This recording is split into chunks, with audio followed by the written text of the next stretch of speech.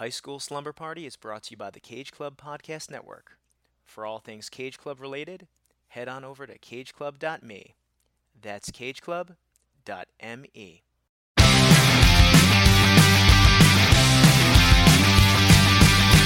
is out and it's Friday night. I'm all wrapped up and I feel alright. Palo Alto, Malibu. This is all we wanna do. I'm at the high school, baby, young, young. I'm at the high school, baby, young, young. I'm at the high school, baby, young, young. I'm at the high school. I'm at the high school. I'm at the high school.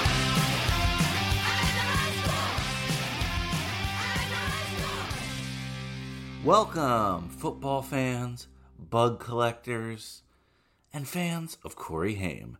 This is High School Slumber Party, the podcast where me and some friends look back at our teenage years through the lens of some iconic high school-centric films.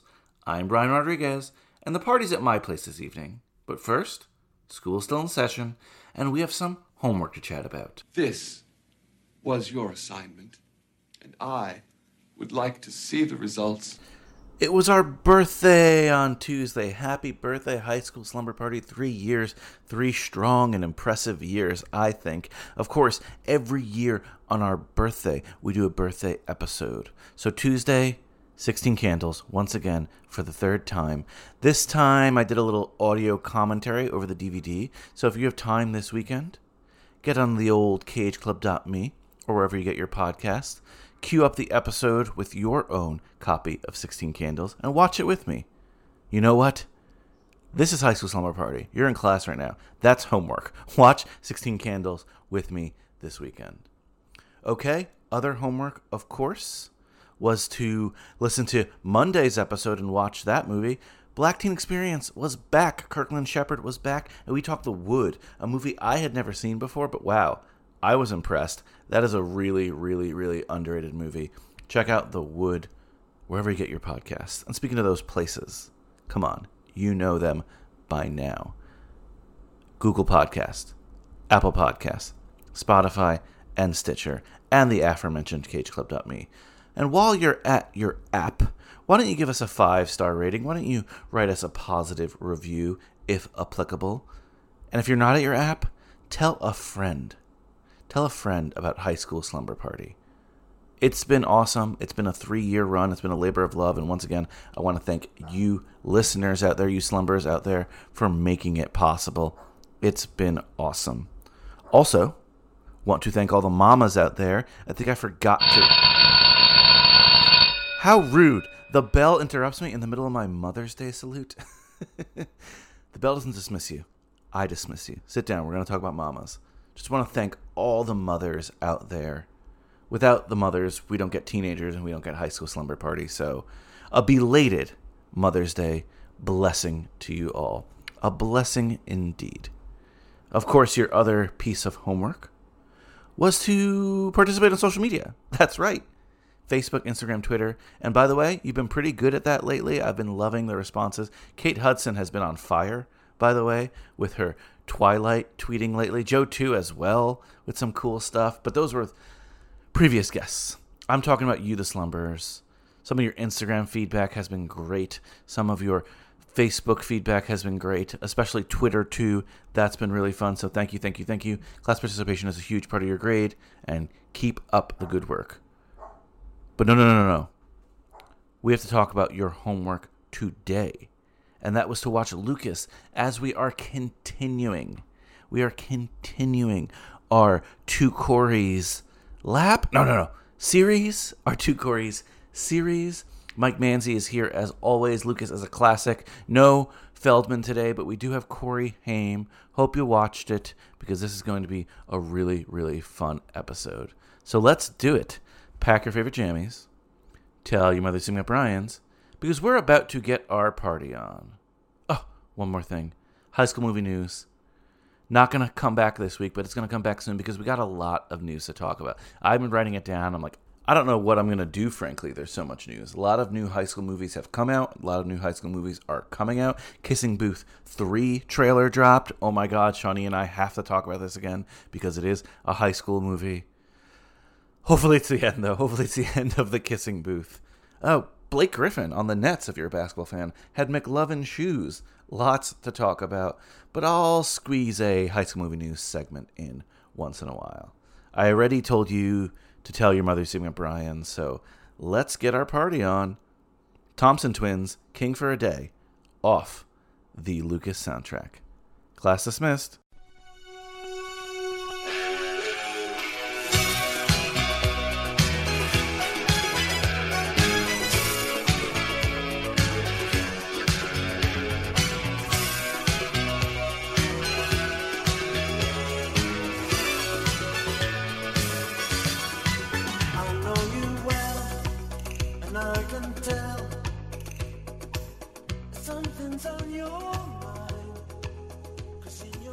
Mike, I hate to do this to you, but gotta wake you up from that dream you've been having from our Dream a Little Dream episode. It might have been a nightmare for you because we didn't agree on everything there, but it was a blast. It was fun. You know, at the end of the day, though, we ended up having very similar scores, which I think surprised probably a bunch of people.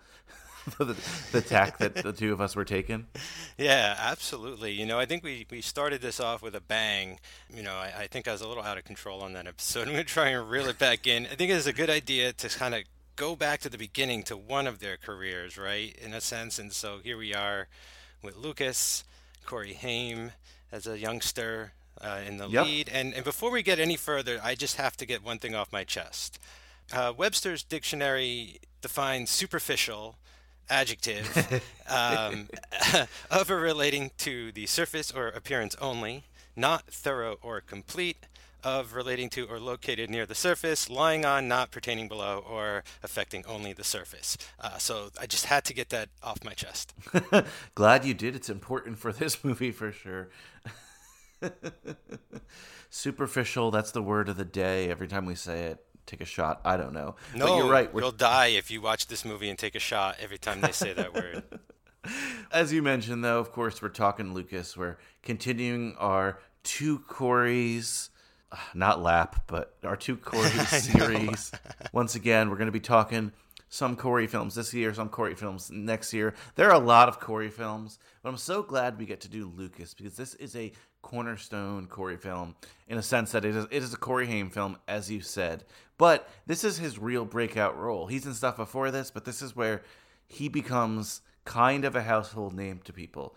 So, Mike, I need you to introduce yourself today because one of the actors, believe it or not, another local. So please tell everyone where you're from. Very cool. All right, everybody. Mike Manzi, RHS, class of 97. Go Maroons. Go Maroons. More on that a little bit later. What do you mean? What? Well, no, like I said, someone in the cast is from a local town. So all right. I thought we were going to talk mascots. There's a great mascot in this, the Pirates. It's a cool the Pirates, yeah. Cool. I like when, we can tell what the mascot is. It's very apparent in the school. I always think that's awesome. But what's your history with Lucas? I'm sure you'd heard of it before. Had you seen it before? Because this is my first time watching it. Wow. So, ding, ding, ding, we match. It's my first time seeing it in its entirety. Wow. Yeah, I guess a little bit of a little splaining to do. This used to be on HBO a lot when I was a kid, and I used to get it confused with All the Right Moves, the Tom Cruise movie. Don't ask me why. I think it's because Charlie Sheen and Tom Cruise were like one person in my, adolescent brain at that point. So like I'm watching this movie now and I was like, oh yeah, Winona Ryder pops up in this and stuff. I didn't realize though it was so Kerry Green involved. Like she's the second lead. And I had seen two scenes. So I'd seen the scene of the sort of the pep rally, when the football team in Lucas goes on stage and kind of like gets humiliated and everything. I'd seen that scene, and I'd seen, believe it or not, the final scene of this movie, which I didn't realize was this movie. Wow. Like that's so crazy. I didn't realize that was even this movie, that was Lucas. Like I just know I had seen that before somewhere. We'll get to that moment. Big moment, and I did not know that was coming in this, so I was pretty surprised at the end. So yeah, this is my awesome. First full run through. And Lucas, this is a movie that I've heard a lot of people talk about. I'm surprised that both of us hadn't seen it, but I think it's one of those movies that were kind of lost in the 80s. It's a very 80s movie. It's got sort of like the 80s B cast, though. Like, I was thinking almost of, like, Goonies and stuff, right? Because Cary Green's in Goonies and everything. And, like, this could have been the cast of Goonies. And, you know, it just weird. It almost feels like there was, like, the A team and the B team when it came to, like, teen actors of the time. And, like, you know what I'm getting at? This sort of feels like Of the course. bench. The bench got to make a movie or something at the time. And Mike, I think some classics are the same way. I think Can't Buy Me Love is similar, right? Like, Right. I'm sure when they were drawing it up, they thought like Molly Ringwald and Well, yeah, and, like you know. Elizabeth Shue. Well, we can't, so Courtney Thorne Smith, right? Like, Exactly. This film, though, again, B classic, I'll call it. Like, not an A classic. Again, you and I hadn't even seen it, but I remember it being on the VHS shelves. You know what I mean? It wasn't like, and you said it was on HBO a lot. This isn't a lost film by any means, but I think it's definitely not, again, in the John Hughes pantheon of films either. right, yeah, because I mean, well, he doesn't have anything to do with it, really, right? Like, so it doesn't. No. No, but I mean, like, that's one thing though. Like, there's almost like this, like a couple films, like just name brand and recognition because he's involved. Sort of like, even if they're not as good, they're known. They're more well known, you know. Even if this might be a better film or something. But I know, like, you know, Charlie Sheen was coming on the scene, and I got to talk about his performance in this. And you know, Winona will go on to be huge, and so there's a lot of star power here. So that was what was sort of like shocking to me at the time. I was like, wow, these kids are really good. I always like to think like certain casting directors just have an eye for talent, and a lot of debuts here of like future A-listers. But don't want to skip this. Back of the VHS, and like I said, this is a classic to me VHS movie in terms of like, I think a lot of people probably saw this movie on VHS for the first time. So here goes. There's nothing wrong with being different. 16-year-old Lucas is different. He's more interested in the wonders of science and the beauty of insects than he is in football and parties. Smaller and more intellectual than his high school classmates, Lucas is always on the outside looking in. Then he strikes up a summer friendship with Maggie, the cute new girl in town. Thinking he's found a kindred spirit, Lucas begins to fall in love. But when school begins, Maggie starts hanging out with jocks and cheerleaders. And Lucas feels even more alone than ever.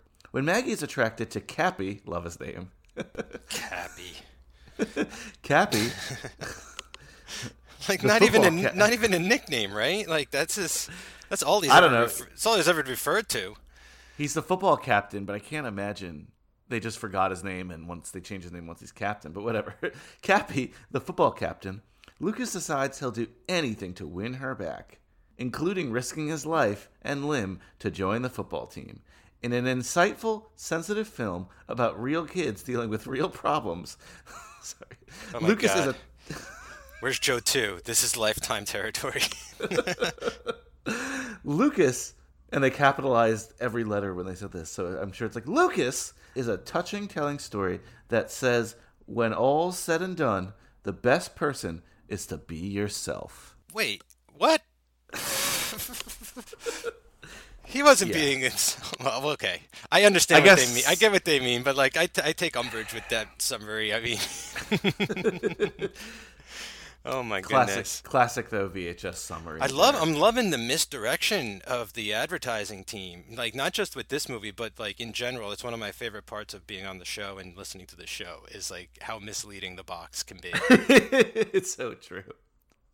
Okay, so I thought I'd see a lot of scholarship on this film. Seeing again, it's Winona Ryder's first film, early Corey film, Charlie Sheen.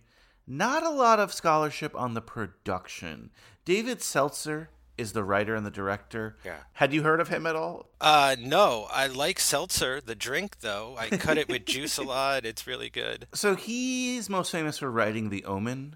Oh, okay. He wrote The Omen, but he didn't direct it, right? He didn't. This Yeah. is his directorial debut, I believe. Oh, he wrote okay. and directed this film, but he also, right after this, wrote and directed a film I think you've covered, but I don't remember, on Hanks for the Memories, called Punchline. No. Oh, Are you familiar with that? I am very familiar with that. That is up there with, one of Hanks's worst movies ever.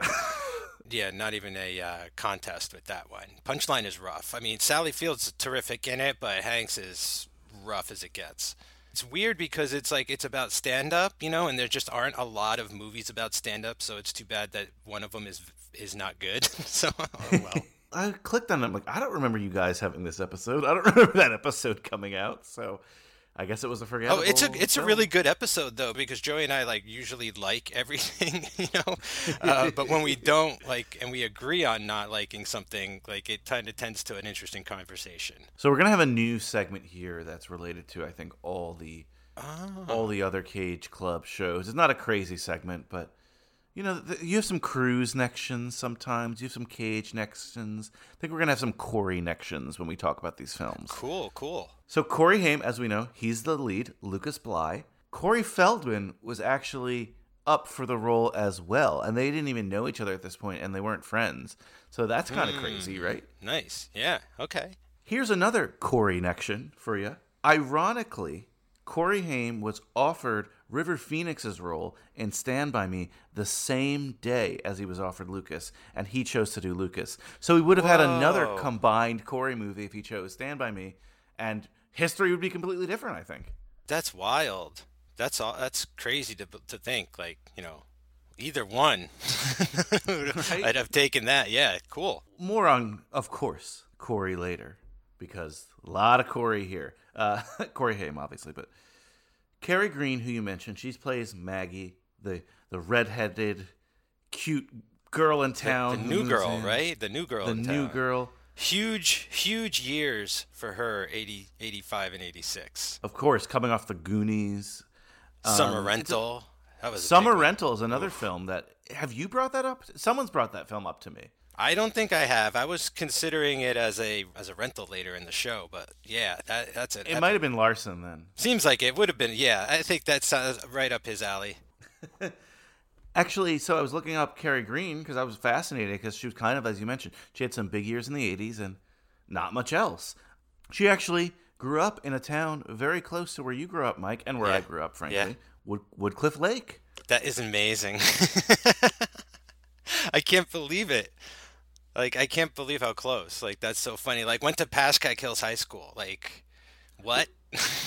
Which is funny because we were talking about that dude from the Mighty Ducks who is your birthday twin. Yeah. And he went to Pascack Hills as well. So Pascack Hills producing some High School Slumber Party alum. Oh, and this is wild. I got an email from John Brooks. He listened to my Ninja Turtles 3 episode. Both April O'Neils went to his high school. What? So, both? Yeah, Judith Hogue, and forgive me off the top of my head, I can't remember the one that played April in parts 2 and 3, even though I have the internet right in front of me. Let's see, Secret of the Ooze. Scrolling. Where is the cast? Paige Turco. So, a lot of local talent showing up. Very awesome. So Haim was 14 on set. He looks young. He's playing actually older. He's playing 16. Carrie Green, which I love that name, Carrie Green. I don't know why. She was 18 on set. So their age difference was a little bit bigger, but it's supposed to be 2 years. Whatever. I bring it up because one of the interesting facts I could find on this movie is that Corey Haim had a huge crush on her during the filming. He actually asked her out, and she wasn't interested or whatever. So there's actually a real tension between them here that is mimicked. I guess mimic's a bad word, but we see it play out on screen. And Corey even admitted I was Lucas in this movie in terms of I had a crush on her, and she didn't want to go out with me. So he's not really acting; he's just being, which is maybe why he's so good in this movie. Maybe. I think he's good. I mean, I think, the script has problems. A lot of his dialogue is weird at times, but I think he's good. I think he's good in the movie. Yeah, I think he's good as well. This would actually change the trajectory of his career, not just because it was a breakout. He starts getting cast, as we mentioned last time, as more of the, friendlier Corey, whereas Feldman's more as, the goofy friend. It's kind of the opposite in Dream a Little Dream, but in a lot of movies, we'll see him play versions of Lucas. And if you listen to his interviews, and I dug through a lot of Corey Haim interviews, he mentions Lucas a lot. He loved doing it, but he's like, people think that I'm Lucas. People think I'm this like dorky kid who got this break, and he's like, I'm not. You know, they were both bad boys, both Corys.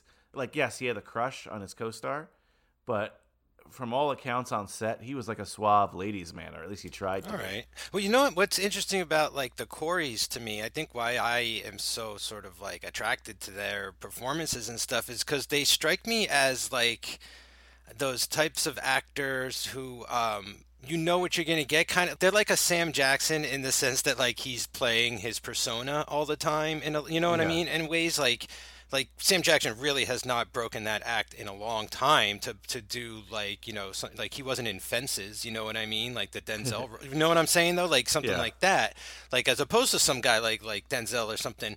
That's what I figured is that, you know, I don't think he's Lucas in real life, but he's been playing sort of a version of the same character in every movie. And so is Corey Feldman. And I kind of like that. And, you know, and it's weird that they're almost playing their personas.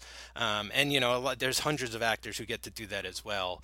Sam Jackson off the top of my head, if you get where I'm coming from. I think later in life, I think Charlie Sheen became that, especially with like his sitcom stuff, you know, 2.5 Men. Wow. He's just Carlos Estevez on that show. For sure. So Cary Green, I wanted to mention, because I tried to do a deep dive on her career. She did this movie after Lucas called 3 for the Road. Have you heard of it?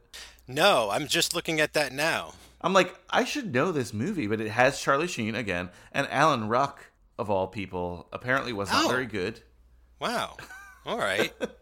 That's Cameron Fry, yeah. Yeah, Cameron Fry. Or Guy on Bus in Speed. Yes, Guy on Bus.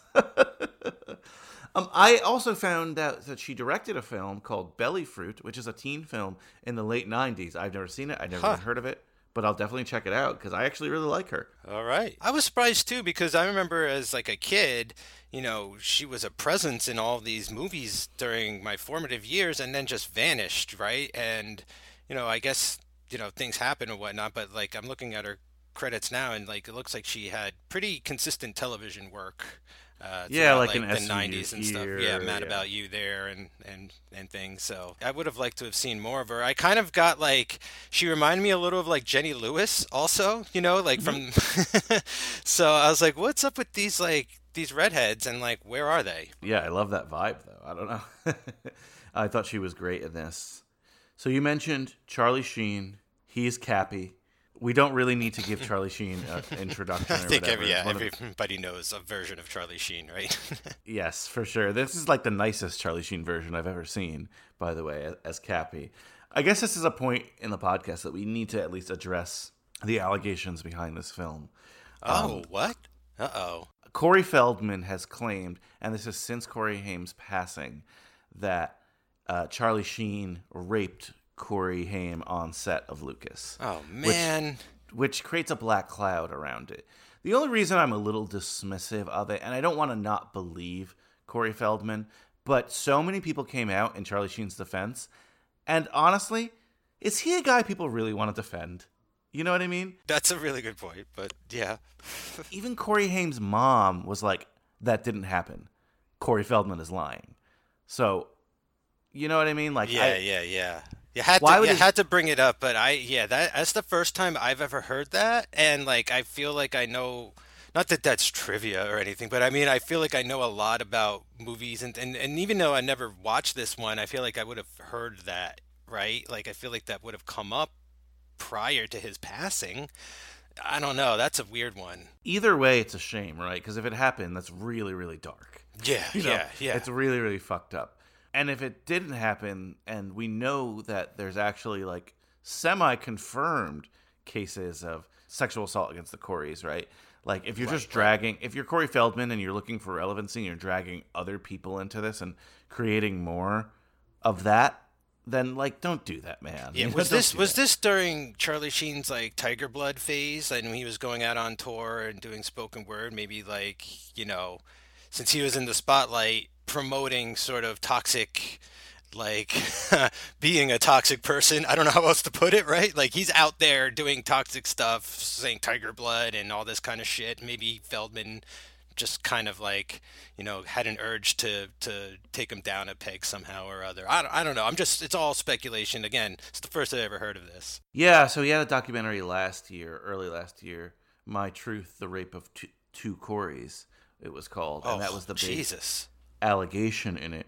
I don't think we'll be covering it on this podcast. Not this. Nope. I don't know. This whole series is taking a turn like I had not expected right now. I mean, I knew there was like, stuff happened, but I just didn't know like this around this movie is. I was not expecting it tonight. Corey Feldman's details are very like graphic. But again, I'm not trying to, nothing against Corey Feldman, but the guy is not exactly like the most reliable narrator either, and and it's like, I don't know. That's it's tough. It's tough. I have to address it. I can't ignore it on this show. But it's one of these things where you're like, ooh. But again, I don't know. Maybe a truth will come out one of these days. Maybe it won't. But it was so widely discredited, this rumor. Like I said, even Corey Haim's mother was like, that did not happen. But I don't know. Who knows, right? I'll tell you, though, that's one thing I'm glad is not in this movie, is that it's not about sort of like any kind of like sexual awakenings or any kind of thing. Like it doesn't go into like Fast Times territory. You know what I mean? Like I was grateful for that this time around. Like this is a very wholesome teen movie, I would say. Just from doing a bit of research here, even while we're talking, this is so convoluted. Like, Corey Haim's sister says that she thinks Charlie Sheen did it because he had an affair with her. Charlie Sheen claims to not even know her. The mom says it didn't happen. Some people say Charlie Sheen was framed by another actor. I don't know, man. Dude, we need like a making of Lucas now. Like, this is like an HBO show, when they do like their true crime reenactment investigation dramas and things about like sex cults. Like they want to tackle Lucas as an 8-episode series. Like, I guess I'm there for it. Look, maybe we'll get the truth in the Lifetime movie. I don't know. There we go. Yeah, right. Hopefully it all comes out in the life, because if there's one thing I know, Lifetime will get the details perfect. They'll be so accurate and acute that there'll be no disputing the Lifetime movie. And I hate to break it to you, Mike, this is going to come up again. I know Friday the 13th, A New Beginning, has another alleged rapist in there of Corey Haim. It's going to come up again.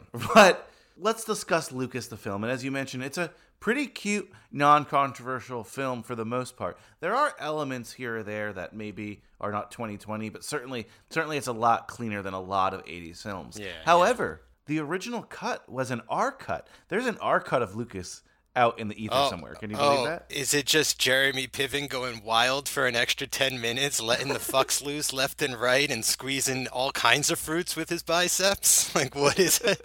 Like, what could be in that? It's probably the harsh language. Or I could see Lucas saying fuck a couple times more. I'm not terribly sure. The note I did get on it is something I did want to bring up. This is shot in Chicago. This is another Chicago teen film, like the Hughes film, like a lot of other films. Bulls, the Bears. Which, cool, whatever. So they shot in a Chicago high school, or Chicago area high school, I should say.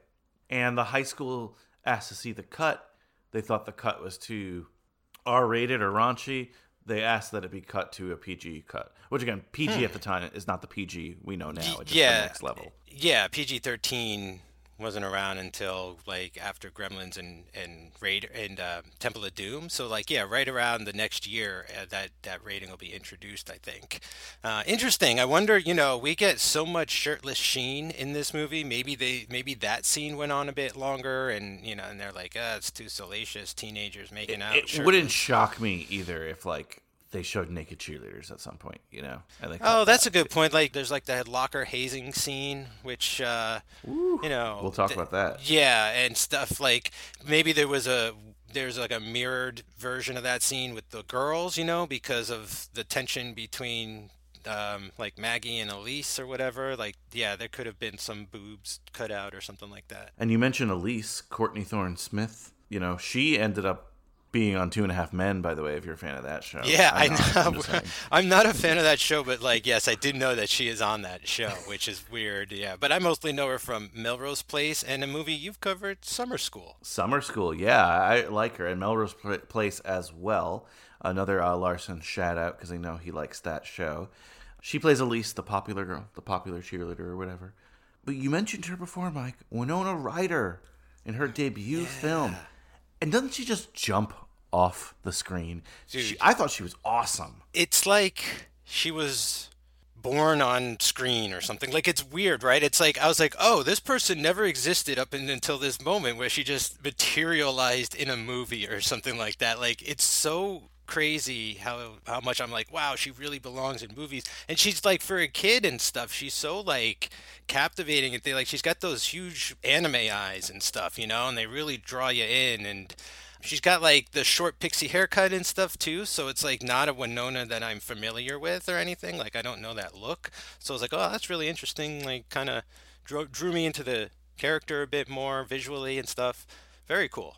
She feels almost ahead of her time, right? Like, if I'm in that school, yeah. This movie's interesting in a sense. A lot of guys feel this way about girls, unrequited love, but we get along so well, especially younger people, I mean. We get along so well. Why aren't we together? I think it does a really good job of, like, Lucas doesn't get the girl in the end, you know what I mean? But it also has a consolation prize, in theory, like, well, this really cute, awesome band girl likes him. I know. So he's gonna be okay. Right from the start, like that's what I mean. Like, these kids are really good. Like, she is projecting that without question, right? The way that her body language and stuff. And Lucas is, or I should say Corey, is also great in the way that he's like rejecting her without even considering it, Like, it's not even a thought to him, and you can feel it in the performance and stuff. So really cool, like, stuff they're dealing with like that. They're doing it in a cool way. Like, he's also going to get put in the friend zone by Maggie and everything. And so it's like this bizarre quadrangle of like love, unrequited love or whatever. And I think they had to do it that way because I think they created a character here, or maybe it was, Corey's own acting himself, but where you're rooting for him even when he's doing, reckless things or whatever. And to just have him not wind up with the girl, while that's like realistic, I think as a moviegoer, you want in the back of your head this idea that, like, well, he's meeting someone even greater. Well, yeah, I don't think. Yeah, well, what's interesting is by the end of the movie, after the film ends, like he's completely accepted. Like, I don't think he'll have a problem. Like, even if at that point Rena is like has a boyfriend and was like, sorry, you took too long or whatever. Like, I'm sure there's someone else waiting to take Lucas out to the movies at this point. After coming back to school and everything, and the whole sort of climax and all that kind of stuff. But yeah. And then Jeremy Piven, as you mentioned, his debut role. Want to bring him up too for a lot of reasons. One, it was jarring seeing him because I didn't realize he was in this movie. But two, he's already 40 in this movie. Yeah. Well, him and Cusack were in, I think it was Jeremy Piven's parents' theater company. Yeah. Okay. Because him and both of his sisters, they're all like actors and everything. All the Cusacks are in this theater company, I believe. Jeremy Piven is. A couple other people are. And they're just Chicago teen actors. And as I mentioned, a lot of teen films would go through and film in Chicago. And they would basically, like, get these Chicago-based teen actors. And that's why you see Cusack in the background of a lot of things. You'll see Piven again in the background of a lot of things, including Say Anything, Cusack's movie. Yeah. I just found it funny that I just imagined even John Cusack and his sister went out for roles in this, and they picked Jeremy Piven this time. You know what I mean? And then 16 Candles and stuff will pick John Cusack, and it's just crazy. The teen background actors of Chicago. Yeah, the extras or something, right? Yeah, that's funny. It's almost like could be the name of their theater troupe, the Extras of Chicago. Like, if you need a bunch of kids with the right accent, we got you. The other person I'll bring up is Garrett M. Brown. He plays Mr. Kaiser, who's like the guidance counselor. I was like, where have I seen this guy? And then, like, recently I was watching Uncle Buck. Okay. He plays the dad in Uncle Buck, and the only thing I remembered it because he looks the same. You know what I mean? Like, he's just got glasses and curly hair. So that's the only other person I recognize. Anyone else here? Not a big cast, so anyone else here that you recognized? So, Bruno the Bully, I thought I recognized this guy from a lot of stuff. The actor's name, I think it's Tom Hodges, Yeah. if I've got the right guy. But apparently he's like been in nothing. So like I don't know who I'm thinking of. He's been in some things, but maybe like the only thing it could have been is Revenge of the Nerds 2, and like my memory of that is super foggy. I mean, like I'm looking at what he's in and I've seen a bunch of it, like the that movie Michael the Angel, the Travolta film, but I don't know who he could have been in that. The Dark Backwards, which is a great movie, I don't know who he could have been in that. Critters 2, but I don't know who he could have been. So, like, it's weird. Like, the guy came on screen, and I was like, oh, this dude. And then I looked them up, and I was like, who? What? I don't know. So that was weird. He had a bunch of episodes as, like, a friend character in the Hogan family, Hogan's Valerie show. Okay, yeah. Maybe it was that, too. Like, I was just trying to see myself, but he's just, like, the typical 80s dude. So well, yeah, like... big blonde bully was, like, the thing. Oh, man. So let's start talking about the film. And the way this film opens up with, like, the bugs. The locusts. The locusts. I'm like, is it a metaphor? Is it a metaphor? They're coming out of their shells. Of course it's a metaphor. I mean, you're cutting from him with the bug net, looking for Pokemon, and then you got, like, the bugs and stuff, because that's what it reminded me of, actually. Like, when I was a kid, bug collecting was actually still a thing. I didn't do it. I think that is sort of outdated now. Yeah, it was always the nerd, like, in TV shows and movies. But I jokingly say Pokemon because, like, when I think of bug catching, like, when I look at Lucas, he looks like the creator of Pokemon. Like, the guy, if you look him up, and if I get his name wrong, forgive me, but Satoshi Tajiri is his name, and like he grew up collecting bugs and having a bug collection, and that's how he thought of Pokemon when he grew up and became a game designer and everything. And like, yeah, he went around with the net as a kid. He had the big glasses, he had the bucket hat, he had, like, his little book with his drawings and everything. And I was like, holy shit, when Lucas burst on the scene, I started hearing like Ash's theme from the cartoon. That Lucas look, though, like you said, the hat, the big glasses, I love that look. It sets him apart. We know who he is, but he's still charming in a sense. You know what I mean? Like he's a big nerd, but I don't know. I kept saying like cute when I was watching this movie. Like the things that are happening on screen, where you were like, oh, Lucas, He's like, everyone's pretty, like, well designed. Like, he's got a great sort of uniform, and it speaks to his character as like he thinks he knows himself like so well. Which, like, later on, he'll really deviate from his comfort zone in a huge way. And it made me wonder if he's, like, trying to be something he's not. But in fact, I think he's trying to prove a point, and as to, like, he knows what he's more capable than people take him to be and stuff. And so, like, that's what I thought of watching this movie. I was like, the way this character comes across is someone who's like, he knows who he is confident in who he is. Even if other people like treat him like a nerd or a jerk, like he kind of brushes that shit off for the most part, He kind of accepts himself, I guess is what I'm saying. Even if he is ashamed of himself, and we'll get to that part towards the end. I don't want to spoil that part, which was a big twist there.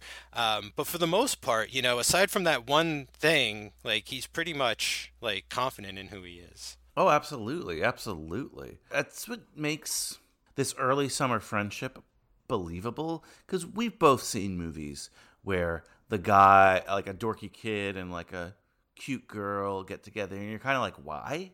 You know what I mean? Yeah. I wasn't asking myself that question here because Lucas is sure of himself, and not in a cocky way, but he's okay with being unique, And then Maggie, she's kind of similar in a sense that, like, eventually when she gets to school and she wants to be a cheerleader, but she has motivations for that, right? But early in the summer when she's just playing tennis, they just seem to strike up a genuinely nice friendship. I loved it. Yeah. I know Lucas's feelings, and I get that. And he's a young kid, and we've been there as young kids, falling for the girl next door or whoever, But I love this little summer thing when they Lucas shows her like the tunnel, and they listen to like the outdoor Chicago Symphony. This is creepy, Lucas. Don't worry, it's okay. What if we get lost?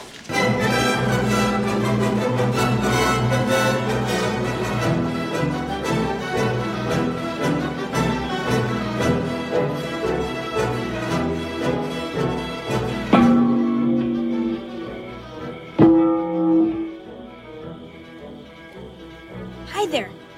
We're with the Chicago Conservatory. Do you mind if we listen? No, fine with me. Thank you. Never mind. Come on, sit down. Sit over here. Excuse me. I hate to bother you again, but would you possibly have a program I can borrow? Like, that's cool. They do so many things that only kids could do or would do, like when they have a conversation later under the overpass. It's like only they could like fit there and treat it as a park bench or something. Yeah, I love that whole bonding sort of sequence that they have, and I almost wish it was longer and there was more of it. And you get the sense that like if like Cappy never like existed, they would probably have become something, like when they're going out to the movies, they feel like a couple and like they act like one, and she seems to have feelings and not for and she's like looking at Charlie Sheen and his girlfriend and stuff, and she's like, I want that, but I'm not getting the sense that she wants that with him. I'm thinking like maybe she's wondering if she could have that with Lucas at that point. It's really crazy how much I feel like they could be into each other. Well, I feel like her feelings for Lucas are that of a girl, right? And I feel like when she sees Charlie Sheen, Cappy, they're more feelings of a woman, Yes, she considers Lucas a friend, but it wouldn't shock me if they were dating like that. But I it's going to sound weird, but I feel like when she meets Cappy, that's more of a sexual awakening. And she's more like, okay. Oh, yes, that's how you're supposed to feel about someone. Like Lucas is kind of puppy love.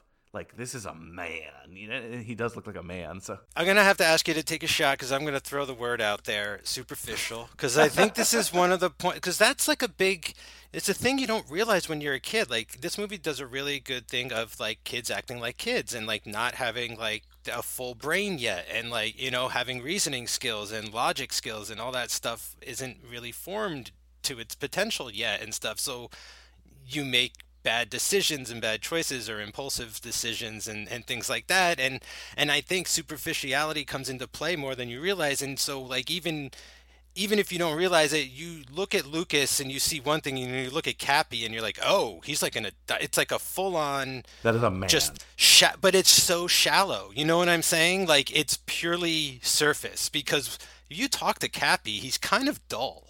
Like, no offense, like, I'm sure he's a nice guy, but Lucas is full of facts, he's interesting, he's always talking about something new and stuff, and Cappy's, like, easily depressed, fighting with his girlfriend all the time, and his girlfriend, like, is only characterized as being sort of annoying because she gets a bug in her hair and she doesn't like bugs. It's like, like, nobody really likes, like, you can't just characterize her in that one way and then break up with her and then you like, oh, Maggie is so much more interesting because she's the new girl than my girlfriend who's like perfectly, great in every other way. Like, I don't know. It's weird to me, but like that feels very authentic to teenage relationships, right? And the way that teenagers think. So I appreciated that. Yeah, and again, I'm not going to fault her either. I agree. I think there is a superficiality to that. I think Lucas is more interesting, but they have that conversation later in the film, like, under the overpass or whatever, where they're talking about evolution. And yes. Darwin, right? And like she's like, I don't know, maybe I'm not attracted to you that way, the way I'm attracted to him. Have you been crying? Yes, so what? I mean, wimps do that. Didn't you know? Just like big, strong guys. What do you want me to do, Lucas? I don't care. And just keep doing what you're doing. Go to bed with them. That's not fair. Yeah, a lot of things aren't fair.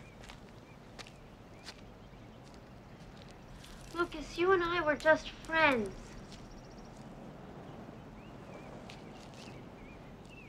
Why?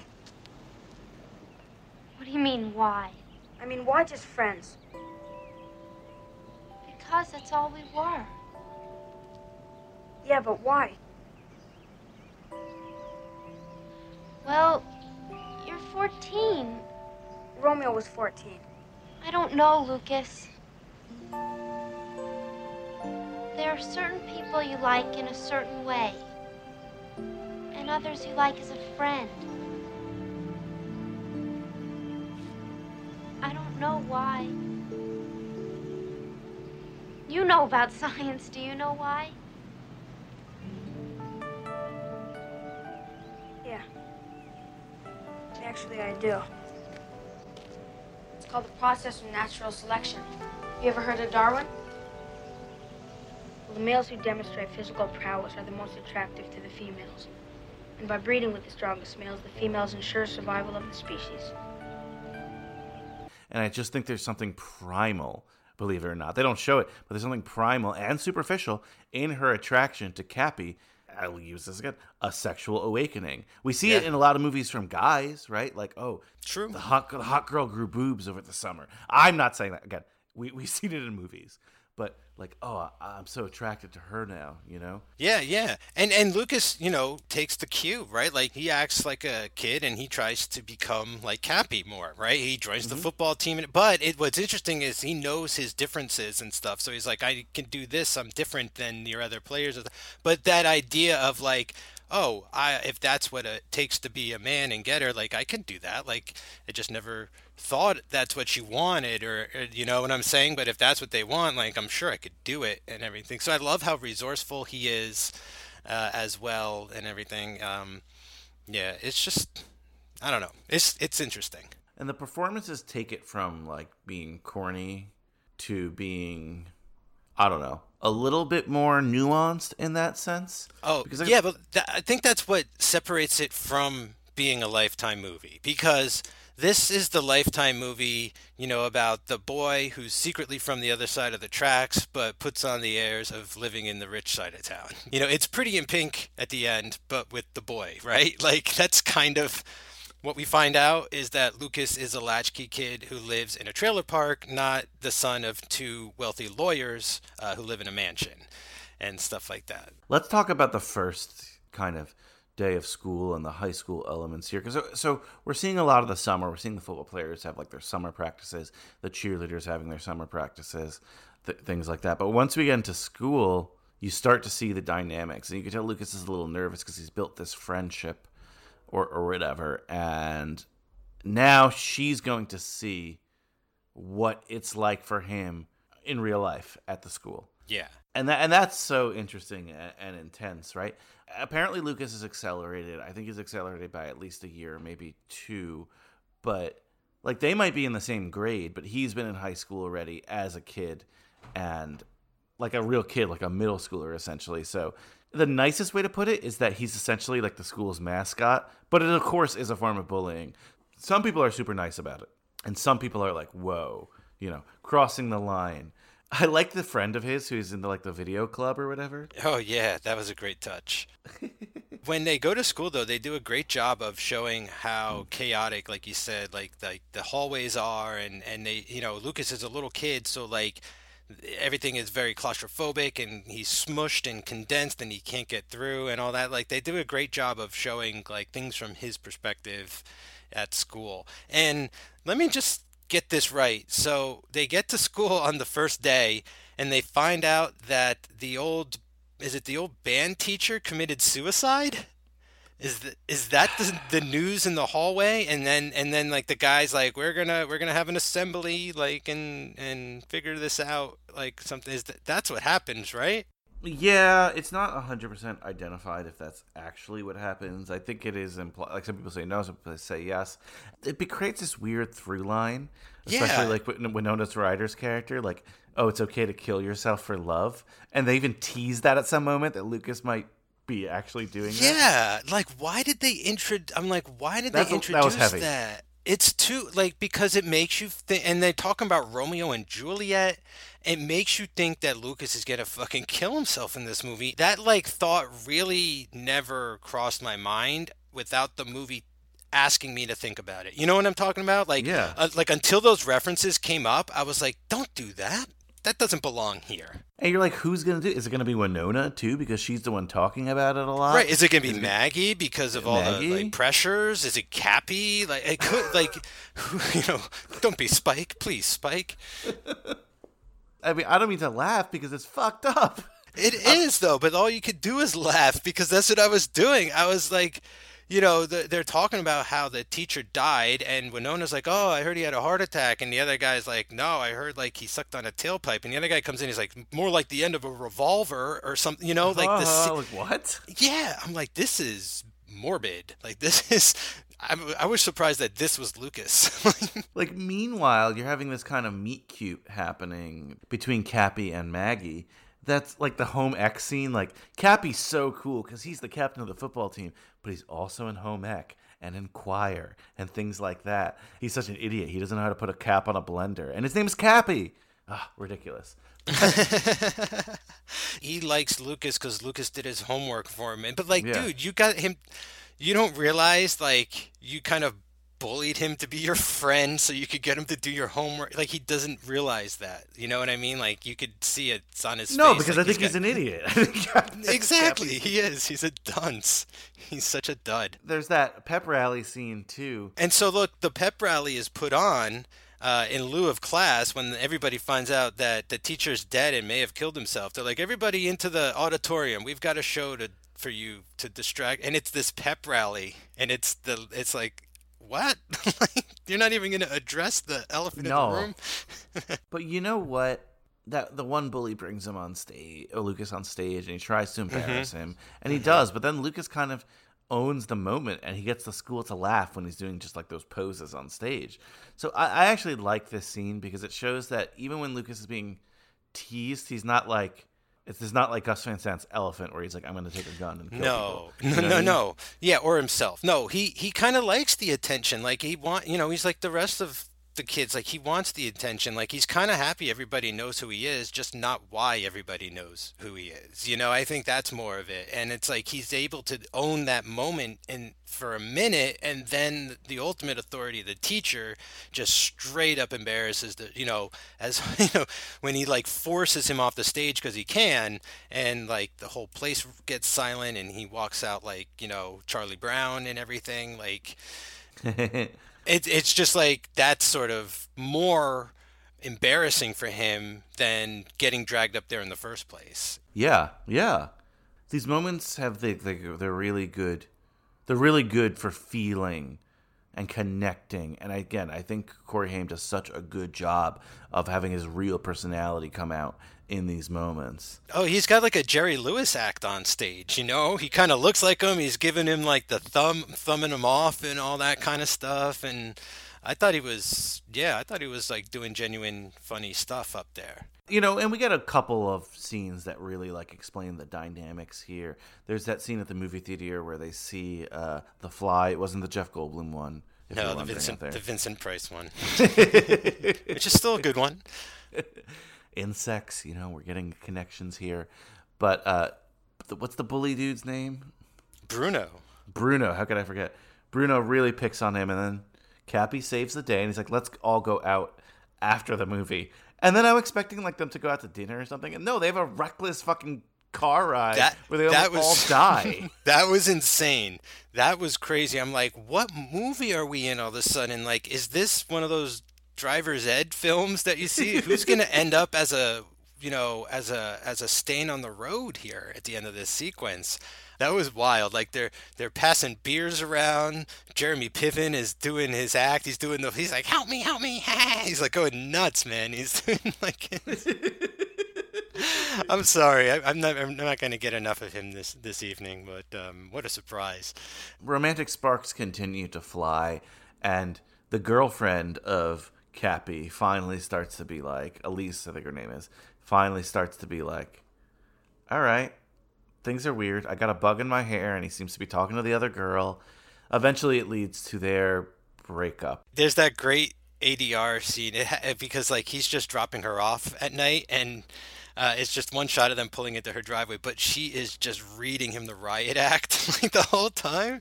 She's like, you're always looking at her. You're never talking to me. You're not listening. Like, you hear me? She's like, it's over.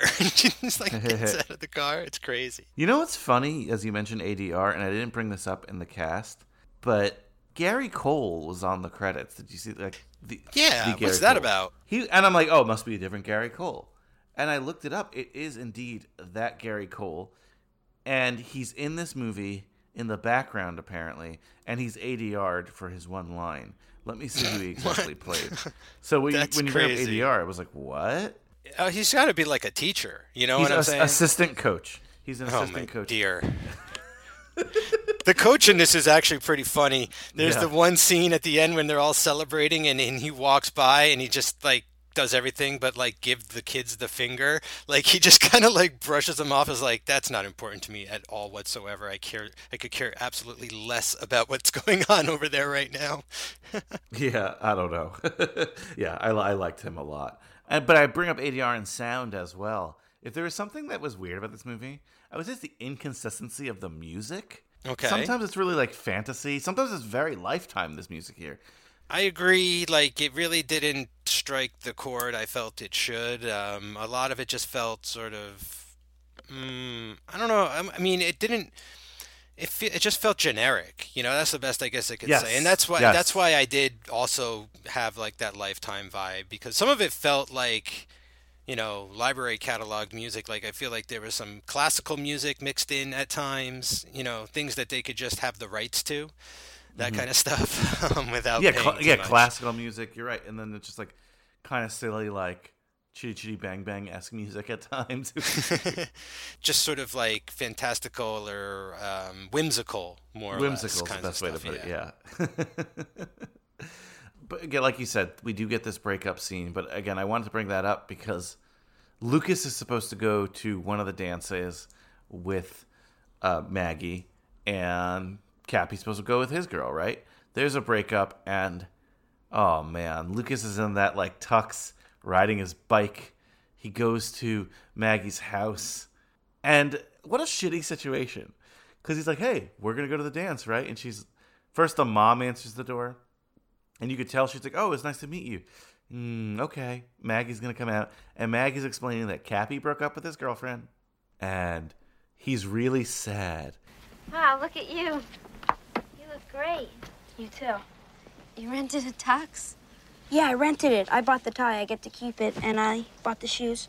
You went through so much trouble. No, it's no problem. I'll pay you back if it costs a lot. No, it's fine. So, you ready to go? I don't think we can go, Lucas. Why not? Cappy and Elise broke up today. But aren't they here? Well, Cappy's here, but he's very depressed. Sit down. She was jealous, or she doesn't like me or something. She said she'd break up with him if he went through with it.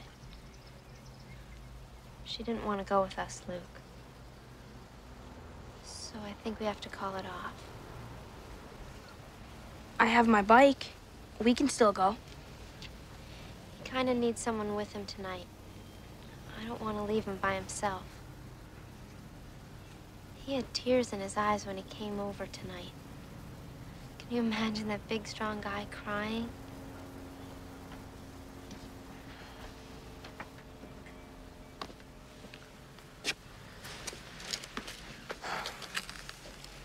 Hey, Luke. I'm sorry, bud. Am I a drag or what? Listen, I think you should come to the dance with us. I think it'll cheer you up. Nah, I'd feel like a third wheel.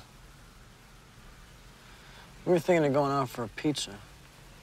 Why don't you come with us? Yeah, why don't you? You're going out for pizza? Well, it's just a suggestion. If you're so depressed, how come you're eating pizza? And he's already in her home. They've definitely made out already, okay? Like they're not, I'm not going to pretend here that like, oh, I'm consoling him, right? Like they knew what was going on. Like, oh my God, Lucas is outside. What are you going to tell him? Yeah. This is just ultimate bad timing. But you're right. Like there was a scene that they didn't film or write where Maggie and Cappy had already gone out on a date or something after, or even maybe even before he broke up with his girlfriend.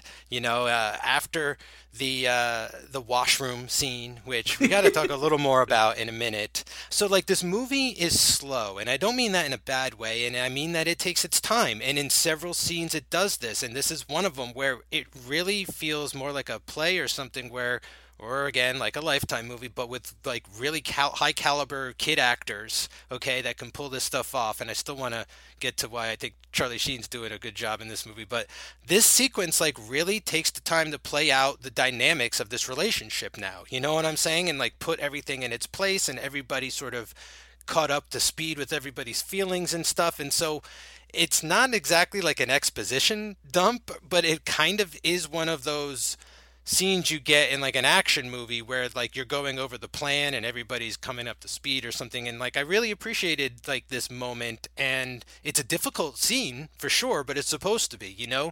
Lucas is basically finding out for sure that he is just going to be a friend, and at the exact same time that his date to the dance is not going with him to the dance and is now hanging out with supposedly one of his best friends, you know, like his other best friend pretty much.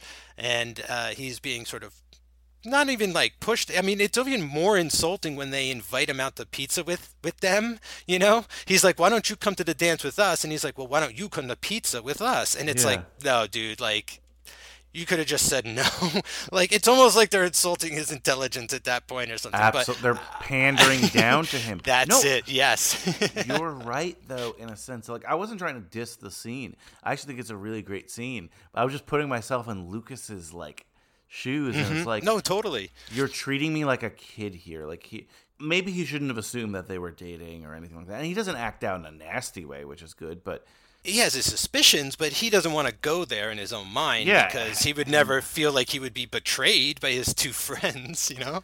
It felt like a scene where it's like two parents talking to a kid like, hey, little buddy. Yeah, so patronizing. Yeah. We can't go to the ball game anymore, but we're going to get ice cream instead. Do you want to come? You know what I mean? Something like that. Like, oh, God. Again, great scene, great moment. This movie gives you the feels. As like silly as it is on paper, it gives you those feels. So you wanted to go back to that washing machine scene. Yeah, because it's super awkward. Well, okay, so it's like a really weird, awkward setting for what could be like otherwise a very sort of comfortable conversation. You know what I'm saying? And I kind of appreciated that it took it to the like, oh, you don't usually like hang out and wash clothes with someone and this dude's shirtless and he's a hunk and we're just having this, like, we're starting to have this conversation together and stuff like that. But the main reason that I wanted to bring this scene up is because I realized something that Charlie Sheen is doing in this movie, and it's his sort of relentless eye contact. Okay. And I think it could be taken like one of two ways. I think it plays more as sort of like interest, okay? Like he's trying to absorb what you're saying, but it could also be taken as like, you know, he's a psycho. Like, why doesn't he blink and look away from someone when he's talking to them or anything? But I think it really worked for him in this movie because it gives him sort of this like innocence in a weird way, and the idea that he doesn't, you know, that he knows he's maybe not the brightest bulb, so like he's really concentrating on like paying attention to her, especially in this scene. I feel like that's what I get from that scene that sort of carries me out through the rest of the movie. I buy his sort of wanting to be with her after this, you know. I really get the sense that like he's genuinely trying to get to know her in this moment or something. I don't know if you felt that or anything, or picked up on his crazy eye contact throughout this movie. I did notice that. I also like in this scene where, I don't know, they're talking, they get into the subject of traveling. She was like, oh, I've been to Orlando. He's like, wow, you travel?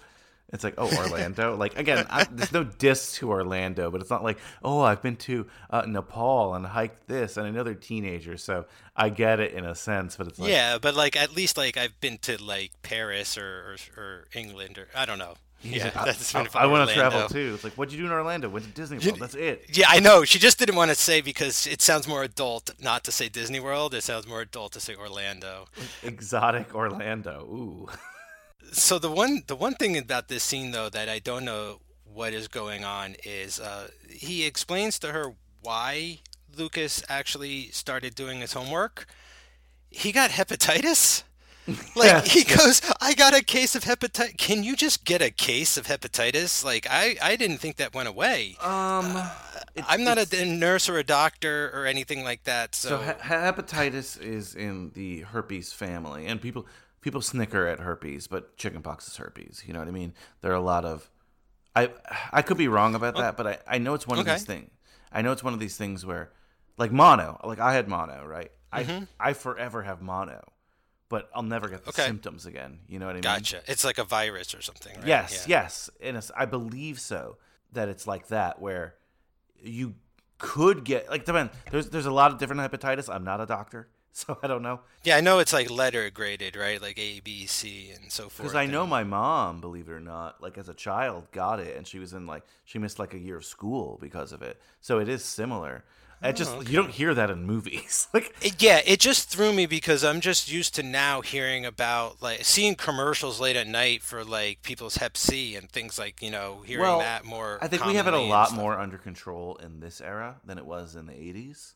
But it's also weird that I give him points for being honest, but he's sort of like telling her, like, yeah, you kiss me, you're gonna get herpes. Like, we're gonna. It's like, you want HPV? It's like, all right. Oh God. Anyway, we're not gonna STD shame here, but woo. From even a writer's standpoint, he could have just said, I had mono, or I broke my leg, or it struck me weird. as something. They don't. It's not weird. that hepatitis is weird. It is weird that they would go in that direction, and then just also knowing, like, Charlie Sheen's later history. Oh man. Oh right. No, I'm just remembering he made an announcement like recently too. Yeah, he's like, I believe he's HIV positive. I'm not. Right. Or something along those lines. So that's what he said. She's like, oh, yeah. I don't know. Last thing, and then we can get out of this scene. You could see where they tried to cover up his tattoo. Like, it looks like a bruise, and the makeup lady is probably like, it's the best I can do. It looks like a bruise. He plays football. It's probably a bruise. But I'm pretty sure they're covering up one of his tattoos in that scene. Yes, it is. Yes, 100%.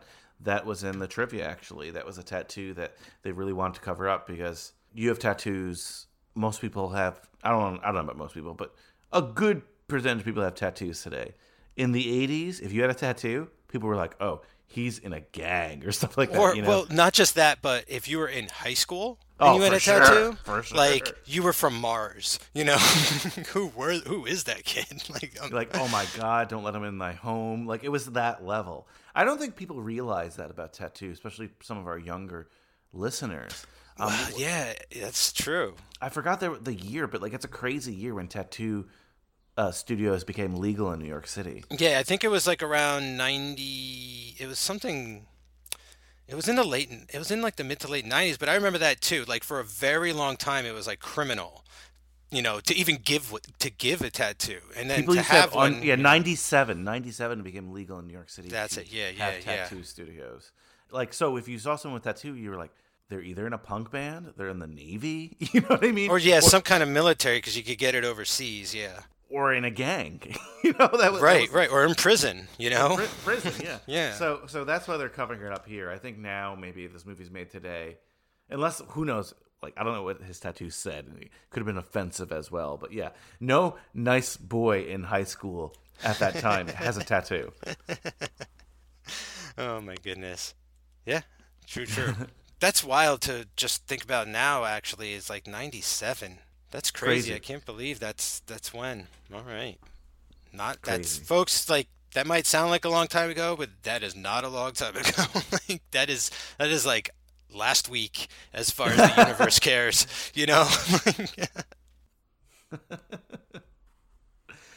So let's talk about, I guess, this kind of final act of the film where Lucas knows he lost the girl, essentially, and he's trying to think what he can do to not even win her back, because he never really had her, but just to show her that he's kind of at least an equal to Cappy.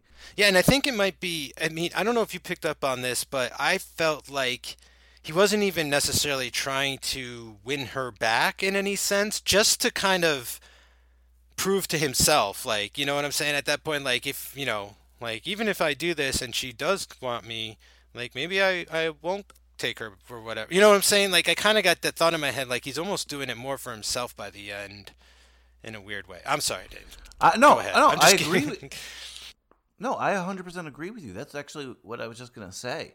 I was so afraid this movie was going to stray into that territory of the friend zone thing in terms of you should have been with me, we should have been together, blah, blah, blah. Because that's when he holds her hostage, right? Like, that's that movie, right? Yes, That's when yeah. he comes in and he's like, friends, I'll show you friends. And like, and even growing up, we used to joke around about the friend zone. But now, like in 2021, the friend zone thing, it gets kind of creepy in a sense. Like, that's, like you said, that's a kidnapping situation. In 2021, the friend zone is considered one of these things that it's like you didn't earn the right to be with this person because they were nice to you, you know? And a lot of 80s and 90s stuff would be about that, right? Like, oh, she's a jerk. Why'd she settle with this guy? And well, it's like I put in the time is usually the yes, exactly, the justification, right? Exactly. And I thought this was going to delve into that, but it really didn't. It really was subtle about it. Sure, he felt that way, but you're right. I felt like he was making a lot of these changes for himself because the movie shows throughout that he's not a quitter. He doesn't give up. Yes. When the chips are down, he goes all in, which is sweet. It's awesome. And I mean sweet in like a, like a gnarly sweet way, but also like a cute kind of way. In like a touching kind of way. Yeah. Yeah, I think something shifts after the dance thing. Like, he ends up going to the dance, but not to the dance. Like, and he has that sort of heart-to-heart with Winona or whatever. And then he kind of wakes up and, I guess, decides, in order to sort of, like, make a statement or to challenge myself, I'm going to do the football thing. And he joins the football team and everything. And so, like, the movie is called Lucas, right? So I kind of expected it to just go, deeper into him. Like, I wasn't surprised that, everyone else sort of drops out of the movie for a little while, right? Like, it just becomes like, now it's a football movie, like, for the most part. I like that about it. Like, I thought that was cool because it put in the work to show that this is more about him doing it more for himself, for like, to prove his self-worth or whatever, not just to prove to her, like, they belong together. It's not even about that. It's more like he deserves respect from everybody in a lot of ways, right? And like, he wants to earn that instead of just sort of like, take it when he can get it, I guess. Because now everything seems in question. Like, was Charlie Sheen just friends with him? Like, is that a real friendship? Like, what is going on? Like, who, I feel like there's trust issues being thrown around left and right for him now. And so, like, he really can only rely on himself at this point. And I think throwing himself into the football thing is, like, a good metaphor for, like, working through a lot of that kind of angst and shit. Yeah, and it becomes a kind of a classic 80s movie when we move into the football chapter. They do the whole 90 minutes in about 2 reels. It's terrific. It's funny because you look at lists, and this is always on lists of, like, best football movies. And this is not a football movie. This is just, like, it happens to have high school football in it. And, in fact, we're only going to see the first game of the season. Mm-hmm. And if this is the first game of the season, this coach is going to have a fucking heart attack. Like, he's not going to be the only teacher to blow his brains out by the end of this semester. Well, the whole football thing is insane because Lucas is so small and they give him equipment that's so big at times. I guess this is the best time now to divulge into that shower moment that you said. But right before that, I would like, just before we go there, something maybe a little more positive, I guess. This must have been around a certain time or a turning point in school sports because this is smiled upon way more these days than it was frowned upon back at the time that this movie was made. And it is stuff like girls playing on the boys' team, having sort of disabled kids on the team, and giving everybody a turn or a shot or a chance to play. And, there's a lot of sort of complaint about that in the aughts. Not everybody deserves a trophy just for being there, participation trophies. But, like, you know what? Sometimes, yeah, like, I think there's certain circumstances, okay? But even more to the point, like, he throws out sort of like the court case, right? He lays down the law about it too. So I like that as well, it's sort of him asserting his right to be there, kind of staking his claim and is sort of like showing his teeth. I like that aspect of his motivation. Yeah, it shows intelligence and it shows just like guile. And we should mention too, which I forgot to mention, that Maggie has joined the cheerleading team at this point, essentially because Cappy's like, you should be a cheerleader. That's what you do to be my girlfriend. He doesn't say that, but, essentially. No, but that's like, if you're my girlfriend, I date cheerleaders. And she's like, okay. Could you imagine the character of Cappy and the character of Lucas just fused together? They'd be like kind of the greatest teenager. Yeah, I agree, right? And, they're realistic people like that, and they become CEOs of corporations, unfortunately. Yeah, I guess you're right. Just the cheerleader aspect of this movie is so interesting. I was a little disappointed that Maggie was like, oh, cheerleading seems fun.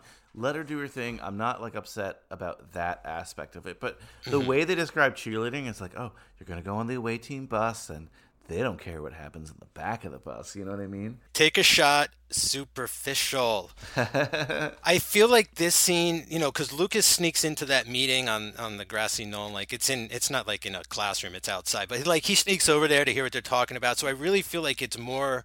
it's what he thinks cheerleading's all about or something, It's not necessarily... Because they have to tumble and do sport stuff, and pyramids, and it's not all drinking in the back of the bus and stuff. But, I feel like that's what, Lucas hears when he sort of shows up and just catches the tail end of what they're talking about. Yeah, okay, that's fair. So Mike, I don't know if I'm crazy, but there was a cheerleader here who looked like the girl from a movie we've covered, 3 O'Clock High, and she's the one from Ferris Bueller's Day Off. Was she in the credits? You know what I'm talking about? Okay, so in Ferris Bueller's Day Off, she's the one who's like, oh, blah, blah, blah, and 21 Flavors last night. And 3 O'Clock High, she's like the main love interest. Right. But she's in this, right? Yeah, she's definitely in this. I didn't necessarily watch all the credits. I don't know. Her name is Annie Ryan because I looked her up online. And yeah, that's definitely her. I mean, again, maybe she's one of these Chicago background teen players. That would make sense. All those movies are Chicago movies. Yeah, but I mean, 3 O'Clock High was filmed in Utah, but still at that point. Okay, and at that point, she's been in Ferris Bueller. Yeah, so she's definitely a standout, though. You know what I'm saying? You could definitely pick her out in a teen movie for sure, and be like, oh, okay, that's the same person, definitely. Yeah, I love that though. Love that connection. 3 O'Clock High. I wanted to bring her up because the whole cheerleader element here, I get disappointed with, whatever. The scene we do have to talk about, though, is this. You said off air it was your favorite scene in teen movie history. What? I'm joking. But the shower scenes with Corey Haim and the naked boys slapping each other around. We get a homophobic slur. But regardless, what do you think of this? Just to set the scene, he's got a shower after football. Some of the guys are teasing him. So intimidating. By the way, and I don't know if you were in the same group as me. When I went to high school, we didn't have to shower after gym class. Right. We didn't even have to shower after track practice, right? But in middle school, I saw this in movies, and I was so afraid of the high school showers, going into high school. I was so relieved when that wasn't the case. So I remember day one of junior high seeing the showers in the locker room and being like, well, I'm never going to use those. So it doesn't matter that they even exist. But the weird thing is what I learned is most of the kids brought bathing suits to class by that point and kept them or brought them home. You know what I'm saying? None of the kids in my school that I know of actually showered naked after class like that. Everyone was wearing either underwear or something. So yeah, I don't know anything of that world necessarily. Yeah, and this scene was quite a surprise, not because of the setting, but because Lucas stands up for himself in the most exposed position possible. You know what I'm saying? This is the beginning of the movie Carrie, but reversed in every way, right? It's wild. We got a lot of penis facts in terms of this. So. He totally turns that sort of gay shame around on that dude too, right? Yeah, that was tricky. I don't know if they really handled it great or anything. Not for but 2021, but even when we were in high school, people were saying the gay F word and stuff like that, you know. But Bruno is like making fun of Lucas because of like how small his dick is, you know. But like then again, Lucas is like, you know, under 5, like he has not gone through puberty yet anyway. And then Lucas sort of fires back and is like, well, you know, the biggest dick in the room would be the one who's most excited to be around a lot of naked guys. Is basically what he says to Bruno, right? And Bruno's like, you motherfucker. Yeah. Like, I'm going to kill you. Oh, aggression is a sign of attraction or something like this. Yeah, so it's like it's not great in the gay panic sense, of course, but it is very interesting in the sort of self-assertive, no sort of like he's at the point where he's got like nothing to lose in a lot of ways. Like he's got no regard for his bodily safety because he's already playing football. So like what could they really do to him in the locker room that would be worse than the field? Now they end up putting Icy Hot on his crotch and throwing him out of the door naked into like the public and stuff, so he has to jump in a water fountain.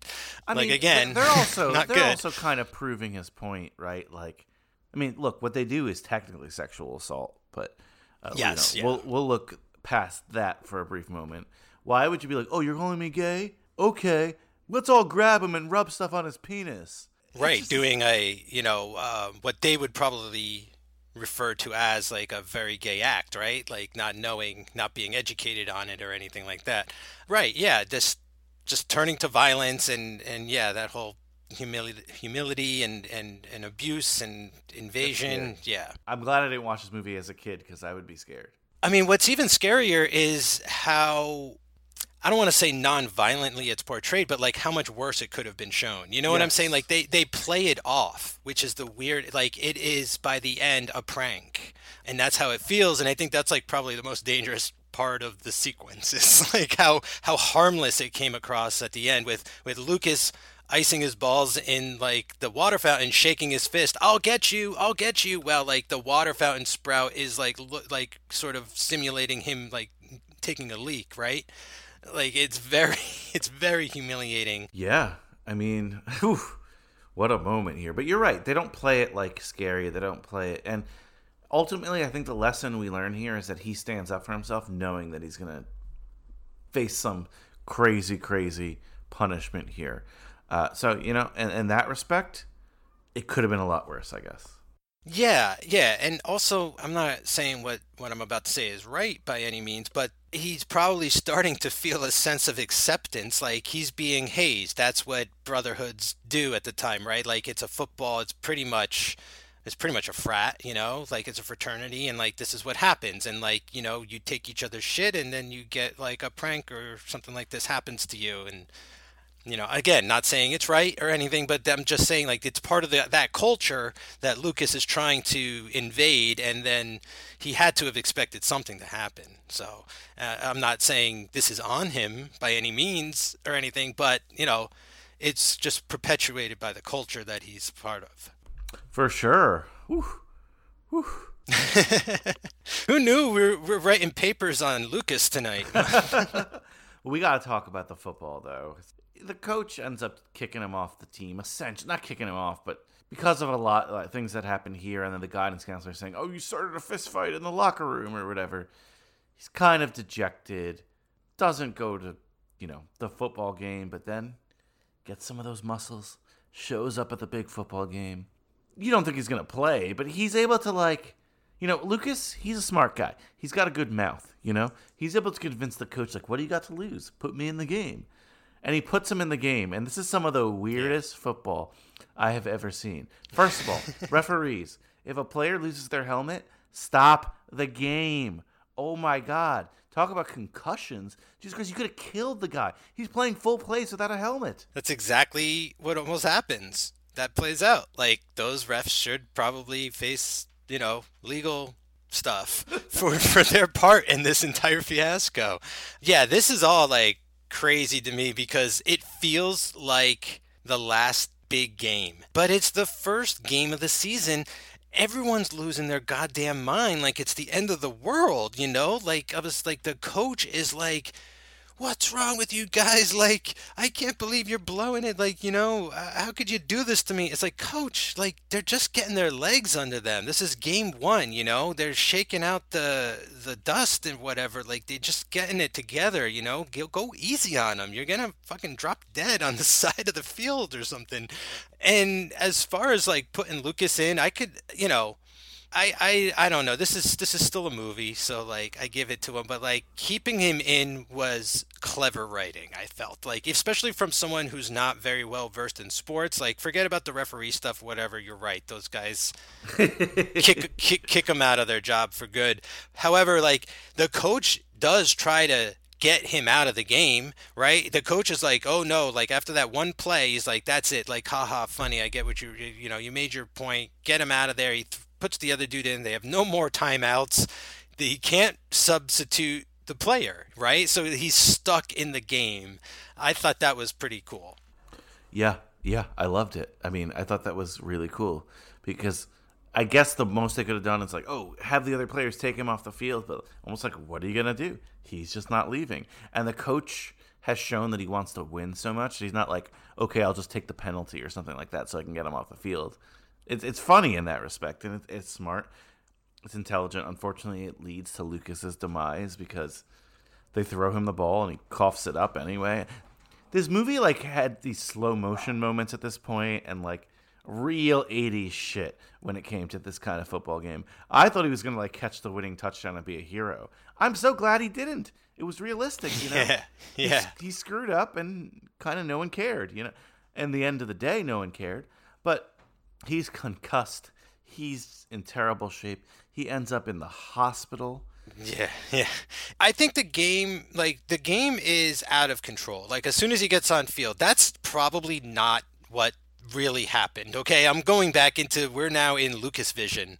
Him being thrown out of the huddle and all that kind of stuff, like it didn't really go down like that, but that's how it felt to him is the way I'm watching the movie, okay? Because otherwise they would definitely stop this game and call it whatever, like a technical and like he would be out of there for sure. If not, security would come and drag him off the field.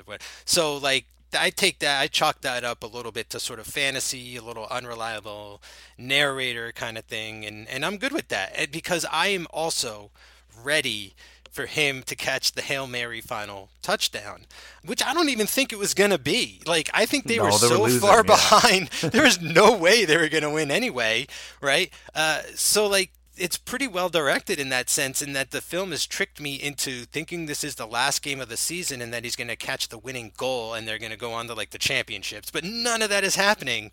But it kind of feels that way to Lucas, I bet, and so I like that I'm sort of played in that manner. And I also love the sort of twist, I guess, where he doesn't catch the ball and it fumbles and everything. And yeah, he takes the hard hit for sure. He takes the hardest hit possible, gets the concuss, goes to the hospital. This is sort of when we find the truth about his parents, whom I was like, wouldn't be surprised if maybe Lucas chopped up his parents and they're under the floorboards or something like that. Like there was a thread at one point going through my mind. I was like, thank God it's not that movie. No, he's just like, he lives with his dad. They're extremely poor. He lives in a trailer park in like a junkyard. I'm not sure. I'm glad that it kind of doesn't shy away from getting more real like that in that sense. I mean, again, it's just that Lifetime territory for sure, but it's working in this case. Yeah, and it works kind of like, I don't know, it works well. Like you mentioned, I like how we learned that secret. Like Winona's character knew all along where he lived, and she still didn't care. She still liked him. She liked him as the person he was. Yeah. I might nominate her for an award later. Hint, hint. Everyone comes to terms with what their, I guess, role in society is. Maggie and Cappy, they're a couple and it's cool. And Lucas, I love how he asks when Maggie visits him in the hospital, did we win the game? And she's like, no, There's moments where the movie feels so 80s and corny, and there's moments where this movie feels different than the other things. They didn't win the big game, and that's understood, and that's totally okay. But we do get a pretty heartwarming beautiful and lovely 80s ending when he when he returns to school and he gets to his locker. Oh man. And he finds the football team has accepted him because he got his own varsity jacket. Doesn't have his last name, it has his first name, which is weird. But whatever. Well, I don't think they know his last name. No, I'm just kidding.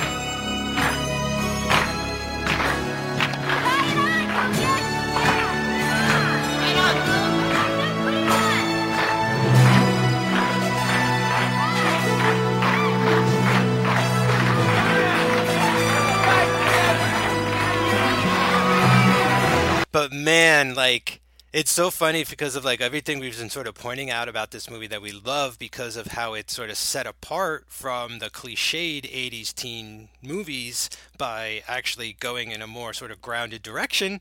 And then we get, is this where it all began? Is this the first one? Is this the start? Is this what we're witnessing here? The beginning of the slow clap? The slow clap. The freeze frame ending. Oh my God. The song that's playing in the background. Wow. Cinema magic is what came to my mind. Bruno, the biggest bully, starts the slow clap. They've accepted Lucas. What a great play. Like, I love how they start that scene when Bruno and Spike are like looking out and it's like, wait a minute, is Bruno waiting for him? Why is he waiting for him? And he's like, there he is. And they're like, let's get him. And it's like, oh, guys, come on. What are you going to do to him now? And then they're all like sort of hawking over him, looking at him, opening his locker. And you just hope that it like those trick spring snakes don't jump out at him or pie or something. Oh man, and like I'd be lying if I didn't want to shed a single tear. And you love a freeze frame ending, so we got it here. I mean, I think that's how every movie should probably end, is with a freeze frame. So I appreciated it for sure. And that's Lucas. And again, Lucas, the biggest feeling I had while watching it was what I said. Aww. Go Lucas, or you know what I mean, stuff like that. Like, yeah, hey, yeah. Lucas. I was rooting for Lucas. Like, it reminded me too that like he is sort of seen, I guess, as, you know, you see Lucas and you can stereotype him, but you get to know him and you can't anymore, right? Like, that's what I love about the character, I guess, or like that's what it teaches you is like, you know, again, don't judge, you know, it's that typical, don't judge a book by its cover, but it goes into sort of depth a little more. Why? I mean, sure, it throws the word superficial around too fucking much, but that's the thesis, I guess, of the film, okay? And it's talking to children, so it's just trying to remind you, and that is kind of a big word, so you know, for the age, that the demographic and everything. But I think this movie isn't pandering to kids, you know, and I think that is like its greatest strength. And if it makes it less sort of fun and, you know, there aren't any big musical dance numbers spontaneously in the street or anything, so be it. You know, I'm up for that trade-off. Yeah, you know, like I said, I left this movie feeling really, really good. I don't know why, but I because you know why? Because the status quo has been sort of reestablished. Okay, right? Like we've seen change in the sort of school society. That, you know, Lucas didn't just kind of do the Ronald thing where like he is now accepted by the cool kids. He is now accepted by everybody. You know, he's an equal on every level now, which I think is amazing because he's still got like 2 years to go, right? So like by the time he's a senior, he's going to rule that school like no one ever did or anything. Like that's what I like to think about after I turn it off. And he's smart as hell. And this is a guy who's going to probably like found AOL or something. You know what I mean? Dude, this is totally like a Romeo and Michelle high school reunion thing where like he came back and he's like, oh yeah, like I invented Post-its or whatever, but he really did. So one more fact I wanted to say before we get into our awards is In that last football game, they're playing the Rockford Rockets, which, again, I love. Don't you hate in these high school movies when it's like an unknown rival? You don't really get a sense of who they are or what their name is. Yeah, we don't know the players on the team, but the Rockford Rockets. And you see their cheerleaders a lot, and the director kind of does a lot of shots of the cheerleaders' crotches and things. I'm not saying it's great, but if anyone was like, wow, why is he shooting high school cheerleaders like that? He wasn't. Those were actually the Chicago Bears cheerleaders that he hired. Oh, wow. Which is crazy, right? Like The Bears. Dicka. Oh, this was probably around the time of like the Super Bowl shuffle, right? They won in William 85. Perry. It came out in 86. So Hey, everybody. What's the trouble? I'm Fred. I'm William. I'm the Refrigerator Perry for the Super Bowl shuffle. I don't. We are the Bears, shuffling crew, shuffling on down, doing it for you. We're so bad, we know we're good, blowing your mind like we knew we would. You know we're just strutting for fun, strutting our stuff for everyone. We're not here to start no trouble. We're just here to do the Super Bowl shuffle. Classic sports song. The sports song, I'll say. There was a Mets rap too, wasn't there, for like the '86 Mets or something? I don't know. There might have been a song. Yeah, I think Joey's boss wrote one of them. There was a couple. Oh, wow. Awesome. I think I forgot which one. Joey, if you're listening, which I know you are, let me know. I think he wrote Let's Go Mets Go, which is one of them. That's the one. Let's Go Mets. Oh, my God. Yeah, that's the one with Joe Piscopo. Piscopo. There's no stopping us now. We're gonna do it again. It's not a question of how. It's just a matter. It's just a matter. It's just a matter of Hello again, everybody. Joe Piscopo, Shea Stadium. The big story. Mets 86. Exciting, thrilling, awesome. Like in the Yeah. video. Hey, everybody. I'm Joe Piscopo. Let's root for the Mets. I was on Saturday Night Live. I feel like you're a Joe Piscopo guy, Jersey guy, right? Oh, yeah. He did that one movie with Treat Williams where they're like dead cops or something. Oh my God, yeah. Hold on. Dead Heat. Yeah, obviously. So yeah, Dead Heat's great, man. And by Heat, it's because they're the Heat. They're cops, so Yes. they're dead cops. I love it. It's fantastic. I give that 5 stars. Dead Heat. That's great. Oh man. Yeah, Treat Williams and Joe Piscopo. Oh yeah, that Vincent Price shows up at one point. Darren McGavin. Oh my goodness. We got Classic. to ask Larson if he owns that VHS. Oh, most likely. Yeah, I know that this is a Wolf Southern pick as well. He likes this Oh, one. really? Austin has a new show apparently that I want to check out. Yes. Oh, Cats and Brats, right? Yeah, which Great Austin title. Wolf Southern. Just side note, what a mensch, you know, like what? I don't know Oh, how to use total. that word. Just I love that. Yeah. that guy. I love him. Like just 100% great guy. And I've said it to him, so this is not like, you know, blowing smoke up his ass. I've said it on the air.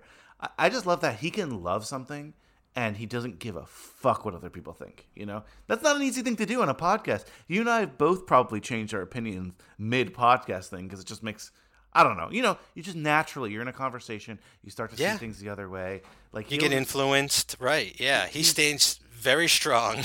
Yep. He's like, fuck you, I like brats. You know what I mean? And I love it. You know, we'll get Austin on more.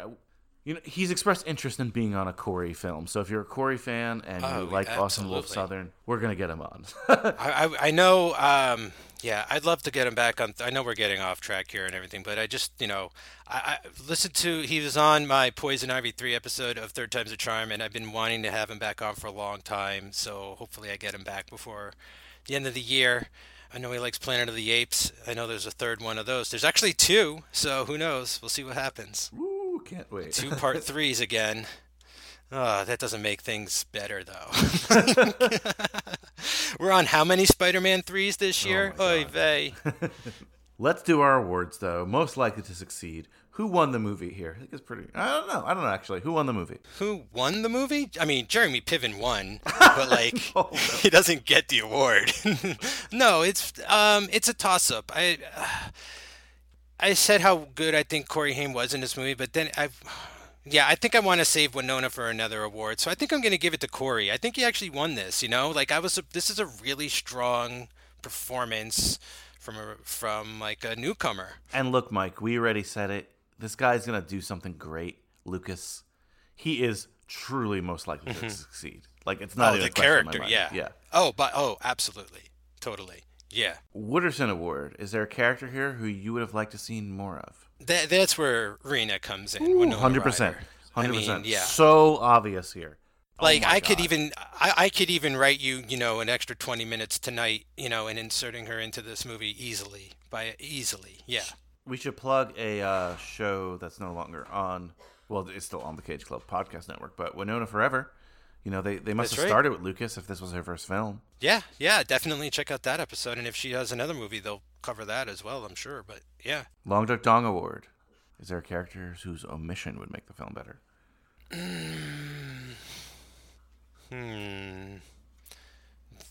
Who? I have one if you don't have one. Yeah, you go first. This guidance counselor shows up like 2/3 into the movie for advice. And he's like a major character. Briefly, and it's like, why? We don't need that. We already know what's happening. Lucas, what are you doing? What is this horseshit about him going? So he says to Lucas, well, if you want to play football, your parents are going to have to come in and sign a release form or whatever. It's like, you fucking know that he's basically homeless. Like, he's a latchkey kid, that his dad's a drunk loser and his mom took off. Like, come on, guidance counselor, guidance him. That's and your also job, dude. Yeah, and isn't the right answer to bring the coach in and be like, look, you have to let this kid play, and you have to make it clear to everybody his limitations and stuff. Like, this is so crazy how much, like, just the times have changed, I guess. It's weird to say that, but, like, for the better. Don't get me wrong. It's just wild that this scene's in the movie. And it's only in the movie because there's no other parental figures in the entire fucking movie. Okay, Yeah. The coach is not trying to be anyone's parents. If anything, he's a lousy uncle to these kids.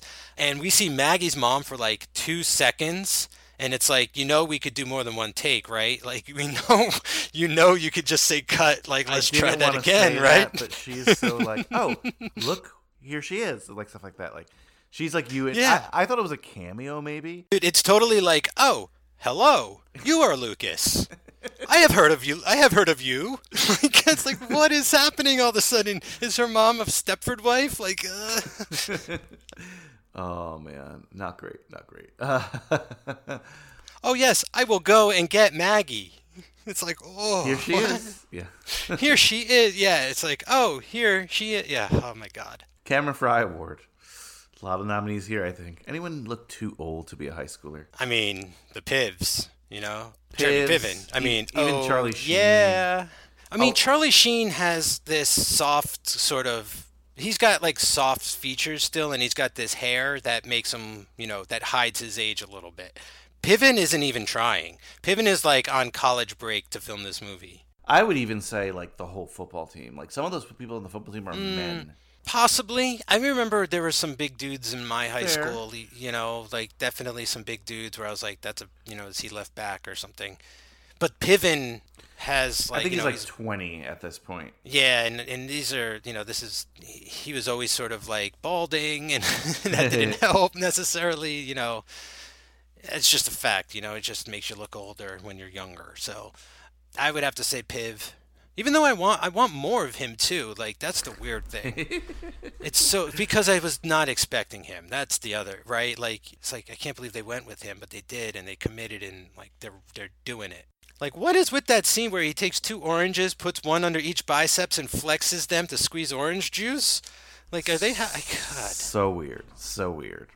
All right, let's do it, Mike. Let's give a report card grade to the second Corey movie we're covering. Oh boy. Rotten Tomatoes gives the score 71% by critics, 70% by audience. So critics and audience in lockstep. Big. We had a 0% by critics last time, so this is a big change. Now, did we ever find out if it's just because it was never reviewed or because no critic ever bothered to watch that movie? I mean, it wasn't too many critics, but there were a fair amount of critics. Okay. 3.4 on Letterboxd, which is a pretty decent score for Letterboxd for a movie like this, right? Yeah. I gave it a 3. I gave it 3.5 on Letterboxd. Okay. So right up there, right? But of course, High School Slumber Party is different. High School Slumber Party is not Letterboxd. High School Slumber Party is not Rotten Tomatoes. We do things differently. We have that old manila report card. Mike, I hand it to you, give you the red pen. Yep. What do you grade an A to F scale, Lucas? All right. I got the pen, got the cap in my mouth, and I am writing a B+. Wow. Yeah, B+. So we are in lockstep here. I thought it was going to be like higher than your score here. I fully intended, when I put the movie on, I'm like, this is probably going to be a C+ movie, B- if I like it. But you know what? B+. I feel good. I feel good after watching Lucas. Yeah, like, this movie surprised me for sure. It's a movie I thought I was going to be able to sort of tell what's going to happen. You know, I thought it was going to just kind of go through certain motions and hit certain beats. And at those beats, it kind of it took a left instead of the average right. You know, it's kind of played on your expectations, I guess. But at the time, it wouldn't have been doing that because there wasn't really this thing there is now 30 years later of like all these tropes, right? Because there hadn't been that many of these types of movies. I mean, it's been going on since, you know, Blackboard Jungle, like the 50s and stuff, and like all throughout time there's been juvenile delinquent movies and high school films and stuff. But I'm just saying, like, I feel like they went through phases. Like, definitely there were, you know, the beach blanket bingo phase of teen movies and stuff where those have their own set of tropes and things and stuff. But it just doesn't feel like they're subverting expectations at the time, but now that's what it feels. It feels like then it's just smart and clever and more realistic than trying to be this fantasy, which you would expect it to be from, you know, sort of the back of the box, right? It's like this, you know, loser wants to be popular, but like there's so much more going on than just that. So I was genuinely surprised that there was a lot more substance in this movie than I was expecting. When you read most lists of top 100 high school films, or even top 50 high school films, Lucas is on there. Wow, okay. It's interesting, and because at the time, I think it made I think it was $6 million budget, made $8 million. Obviously, you said it was on TV a lot, you know, VHS, whatever. I think this movie is one of those movies that aged not incredibly well in terms of like it's progressive or anything like that, but it aged well in a sense that because, like you said, we had those tropes. We have those tropes now. It stands against them. And, yeah, I mean, I don't know. Good for Lucas for standing out and a lot of people liking it. Again, a movie that's, I would argue, is maybe it's rated properly with the people who are putting on those top lists, but it's definitely not the movies that people talk about. Like, if you meet someone at a bar and you're just talking, you're like, what's your favorite high school movie? Rarely does anyone say Lucas, but I think of those who watched it really, really appreciate it for what it is. Yeah. And it's got its weird stuff in there, too, Yes. which I like, you know, like the bugs and the locust stuff, that whole tangent and all that kind of thing going on. Like, spontaneously becomes a football movie at one point. But that's all good. Like, I feel like that all works to its advantage because of sort of how out of left field it feels. It makes it feel more spontaneous, and that's sort of what being natural seems more to be, right? Especially even in movies, you know, I feel like if you can pull off something feeling spontaneous and as opposed to, you know, literally scripted, right? Because that's what you're doing. You're writing the script, then you've succeeded. And I think this movie does that. I think it does that really well. Okay, Mike, you and I are in the magical blockbuster that has every This is my film. favorite and least favorite place on earth, okay? I just have to say right now, this is like some days this is like purgatory. Well, we're in this blockbuster and has every movie that has ever existed up until this point today. We know for our slumber party we're renting Lucas. What two other movies should we rent for our Lucas 3-film slumber party? All right. This is tough. This is I've got 6 tabs open right now. Hey, if you want to do 2, I'll allow it. You have enough seniority, like 2 triple features. 2 triple features? Well, I'll do a triple feature. Okay. Is that fair? So you're gonna suggest 2 more movies or 3 more movies? 3, right? How does it work? Well, Lucas is part of the feature. That's why. I'm sorry. Okay. So we need 5 more movies. You need 4 if you want to do. Okay. I'll keep it down to 4. No, keep it to 4. Yeah, they need to be in groups of 3. So Yeah, you need Okay. four picks theoretically if you want two different groupings. So, but the groupings have to make sense. That's the only way I allow. I know. So Austin Wolf I don't Southern think will be they're like, gonna. this is like, oh, this is a wild and crazy one. You know what I mean? So, well, try your best. Try your best. Okay, I think I could do this. Okay, so we'll go with the. I'll call them the normal and the sort of wild, or the normal and the crazy. Oh, Okay. I got a better idea, just off the top of my head. Yeah. One of them, since this is the two Corys, little series here. Ooh, One's got to yeah. be name one Haim. the Corey Haim, And one the Feldman. and one the Feldman. Yes. So what's your Okay. Haim? What's your Feldman? Okay, so here's the Haim triple feature. So we got Rudy first. Yes, I thought of that as well. Good call. Got to be Rudy. Well, did I ever tell you about the time that Rudy came to my middle school? Not Sean Astin. Oh, actual Rudy? Actual Rudy. Rudy Ruteniger? Or, Yes. Rudiger? Or wow, why? He was a motivational speaker. It was okay. It was good. Oh, but he's like, wait, what? Okay. I took a little offense to him, though, because he was talking about go for your dreams, blah, blah, blah. I always believed I would do it. No one believed in me, and I became a football player for Notre Dame. And then he looks at me, and I was like a pimply kid with glasses, or I don't know if I had glasses at the time. Oh, no. And he's like, or it doesn't have to be football. It could be chess. And he looks right at Oh, me. no. In my head, I wasn't saying this. I probably wasn't cursing at that time. But I had the feeling, fuck you, Rudy. Don't assume what I do. You know what I mean? Fuck you, Rudy. So I do have a little chip on my shoulder against Rudy. But regardless, yes, Rudy. Oh, I love it. Good pick. That's fantastic.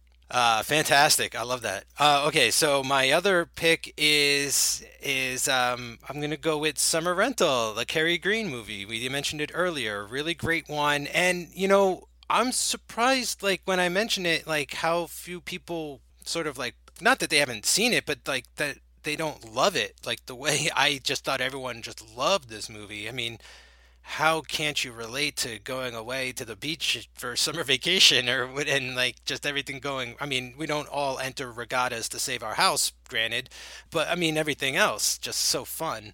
John Candy, Rip Torn. Yeah, love that one. So that's the Corey Haim triple feature. Those two and Lucas. So what's the Feldman? Okay, so the Corey Feldman one's a little wilder, of course. And this movie I know... I'll mention this movie first. So I alluded to this very early in the podcast by bringing up Pokemon. So I'm going to go with Pokemon Detective Pikachu, which is a pretty cool movie. Yeah. I've played Pokemon maybe twice in my life. I like the design quality of the whole thing. I think that's really cool and everything. But this movie kind of blew me away. I thought it's a really cool movie, fun mystery, detective sort of adventure for kids. My nephew loved it. I liked it a lot. And so I mentioned earlier how Lucas kind of reminded me in the opening sequence of the founder or the creator of Pokemon when that guy, when I heard him sort of talk about his childhood. So putting that there. And okay, Brian, this is a big one, and I'm excited. I'm doing this for couple reasons. One reason is because I want it to come up and be I don't have to be on the episode, but I want it to be reviewed soon. So I'm reminding you that this movie exists. The other reason is because, in the other set, it stars one of the actors of this movie. It stars Charlie Sheen, and it is The Wraith. The Wraith, yes. Yes, so basically kid dies or is bullied to death, kind of, comes back as a haunted car with a sort of wraith racer persona. It's really cool. It's out of control. It's probably on HBO around the same time as Lucas was a lot, and it's probably another one of those movies I got confused with that from time to time because Charlie Sheen looks exactly the same in it. But yeah, I really think that movie is it kicks a lot of ass. It's super weird and it's a lot of fun. Love it. Great picks there. That's awesome. I can't wait for our Haim and Feldman slumber parties with these films. All right, Mike. Thank you. Another journey. We got a lot of work to do in the next couple of weeks, I know. I think we've started with two very interesting ones. And Lucas, yeah, I mean, Again, I feel good. You feel good. This is awesome. I'm feeling good. I mean, especially from where the conversation started about some of the darker behind the scene sides of this thing, like where we ended up. I'm feeling fine. I'm ready to go. As of this recording, there's a new Dark Side of the Ring tonight, season 3. So check that out if you're into wrestling. It's about to get darker then for you. Yeah, I guess you're right. I'm going to enjoy this bliss while I can. I think it was cool how we started this. You know, we sort of started near the end, if not at the end, with Dream a Little Dream and the both of them. And now we're sort of rewinding and going back. And it was really interesting to see this Corey Haim performance from the beginning of his career here. Very good. Yeah, I love this style we're doing, just like kind of random stops in the two Corys, teen oeuvre. So I can't wait to whatever the next one's going to be, Mike. Anything you want to plug or say before we get out of here? Yeah, so check out my show, Third Time's a Charm, the 3rd of every month. Brian is my unofficial co-host, been on a ton of episodes over there.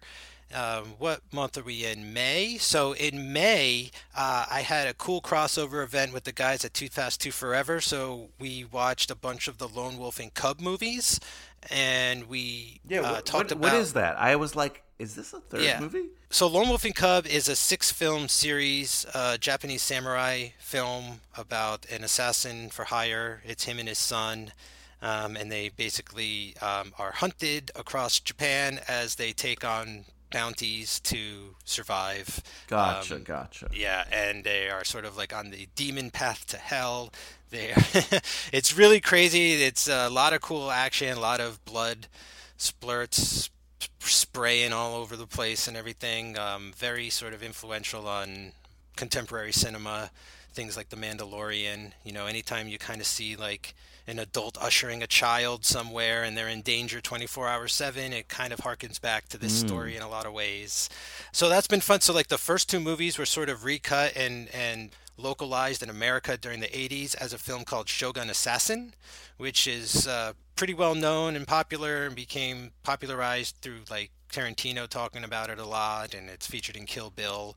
So we did that over on their show, and then on my show we watched Baby Cart to Hades, which is the 3rd movie in the series, and then on their Patreon we watched the 4th movie in the series, which was amazing. So I think everyone got to check that out for sure. So that was like a big crossover we had this month. So you could listen to the 3rd episode of that on my show, and the first and the 2nd episode, which is the 3rd movie on my show, and the 1st and 3rd, which is, well, you figure it out. Also, I am part of a show called The Monsters That Made Us with my co-host Dan Colon, where we are watching all of the 31 Universal horror movies. And then we're going to see what happens after that. We just keep watching monster movies and talking about them. Well, out right now, the latest episode would be The Werewolf of London, which was pretty cool. It's Universal's first foray into the Wolfman genre. So you can kind of see, you know, what worked and what didn't, and what they keep and what they drop. That's a really weird, crazy, messed up movie with a lot of wacky ideas running around in it. So definitely check that out. What's cool about those Universal movies, they're only like an hour and 15 minutes or so. So like, yeah, it's almost like an episode of like a Netflix show these days, you know, like the first couple Universal monster movies could be a series on TV or something, because they're only like an hour and 15 minutes each. So that's been a lot of fun. And then always I just want to keep plugging forever Cage Club Prime, the original show that kind of started it all, because Cage is still out there making movies. He's got a lot of stuff that's supposed to come out later this year, but he's already had the History of Swear Words on Netflix, which Joey and I did an episode on, and then Willy's Wonderland, which came out on Blu-ray last month, so everyone can watch that and listen to our episode on that as well. So I know that was a mouthful, but a lot of stuff happening out there. A lot of news. It's fair. Thank you, Mike, and I'll see you on the next Corey film. See you in my dreams? No, we're done with that. See you in high school probably next time. All right, bye, Mike. So, wow, it turns out Mike and I were more in lockstep on that one. Lucas, surprising us. I love it. Definitely check it out if you didn't, but I'm sure you did your homework. So, yeah, you already know. You already know how cool Lucas is. Big thank you to Mike as always. He'll be here on Monday. More on that later. First, some other things I want to discuss. By the way, if you hear a buzz in the background, that is my refrigerator. I'm currently hiding out in my kitchen because they're doing extensive work on the front of my building. The dogs are barking at men in the windows. It's tough, but this actually is the quietest place in the apartment right now, believe it or not. What was I going to say? Oh, yes. Just want to remind you guys, as we are closing our junior year, keep a lookout for our yearbook special. I've talked to the yearbook committee. They're putting together the superlatives. The yearbook special is one of the highlights of High School Slumber Party's year. We pick some of our favorites, some of the best moments of junior year, or whatever year we happen to be in. It happens to be junior year, so can't wait for that. That'll be sometime in June, but the old ballot for the superlatives, that'll come out in the coming weeks. So keep an eye out for that. That's for sure. All right, homework for next week. Monday. I already mentioned it. Mike Manzi. He is our co-host, our co-pilot, my other Corey on this Corey lap that we're doing, this Corey series that we're doing. And the movie we're talking about Monday, I can't wait to do. It's a movie that when I thought about this Corey thing, and even frankly this podcast that I really want to cover, the film is License to Drive. Meet the Andersons. Yes! They're all awaiting a big event. For your information, this is exactly what I ate when I was pregnant with all of you. But Les is excited about an even bigger event. Less than 48 hours away, the people at the Department of Motor Vehicles are going to be handing you your license. His reputation is riding on it. Do you think there's any chance we could get it Saturday night? Not a chance in hell, Dean. The date of a lifetime depends on it. Mercedes Lane. But it doesn't look good. You failed. He failed? Honey, what is wrong with you? Something. Is this the end for Les Anderson? I thought that we had a date tonight. An innocent girl. Harmless drive. What could possibly go wrong? See, License to Whoa, Drive. hold on. You gotta show him the rest. Oh, okay. Les knew that he could regret it. This is it. I'm up. He knew he might be sorry. Aren't you drinking rather heavily? This Mercedes has a dead battery. Okay, do your breathing. But he did it anyway. There's nothing to worry about.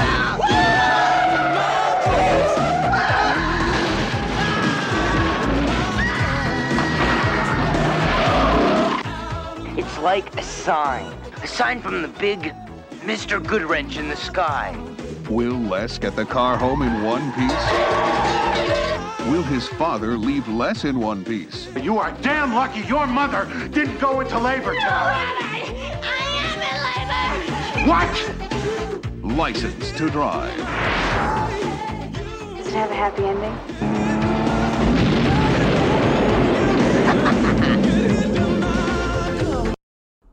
Oh, you know, at least one of us will be singing Billy Ocean on Monday.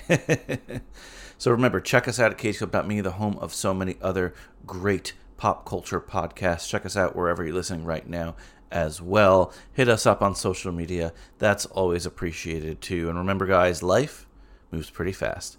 If you don't stop to look around once in a while, you could miss it. Let's leave you with another song off the Lucas soundtrack. How about Dire Straits? I love Dire Straits. Walk of Life. Later, dudes.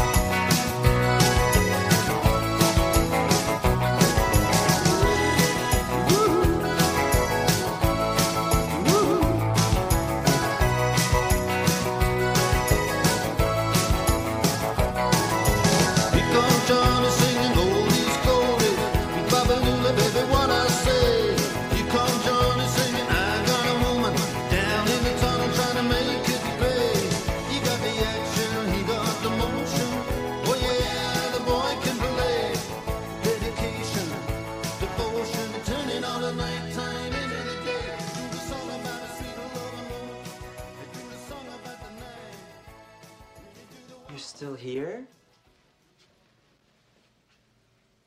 It's over. Go home.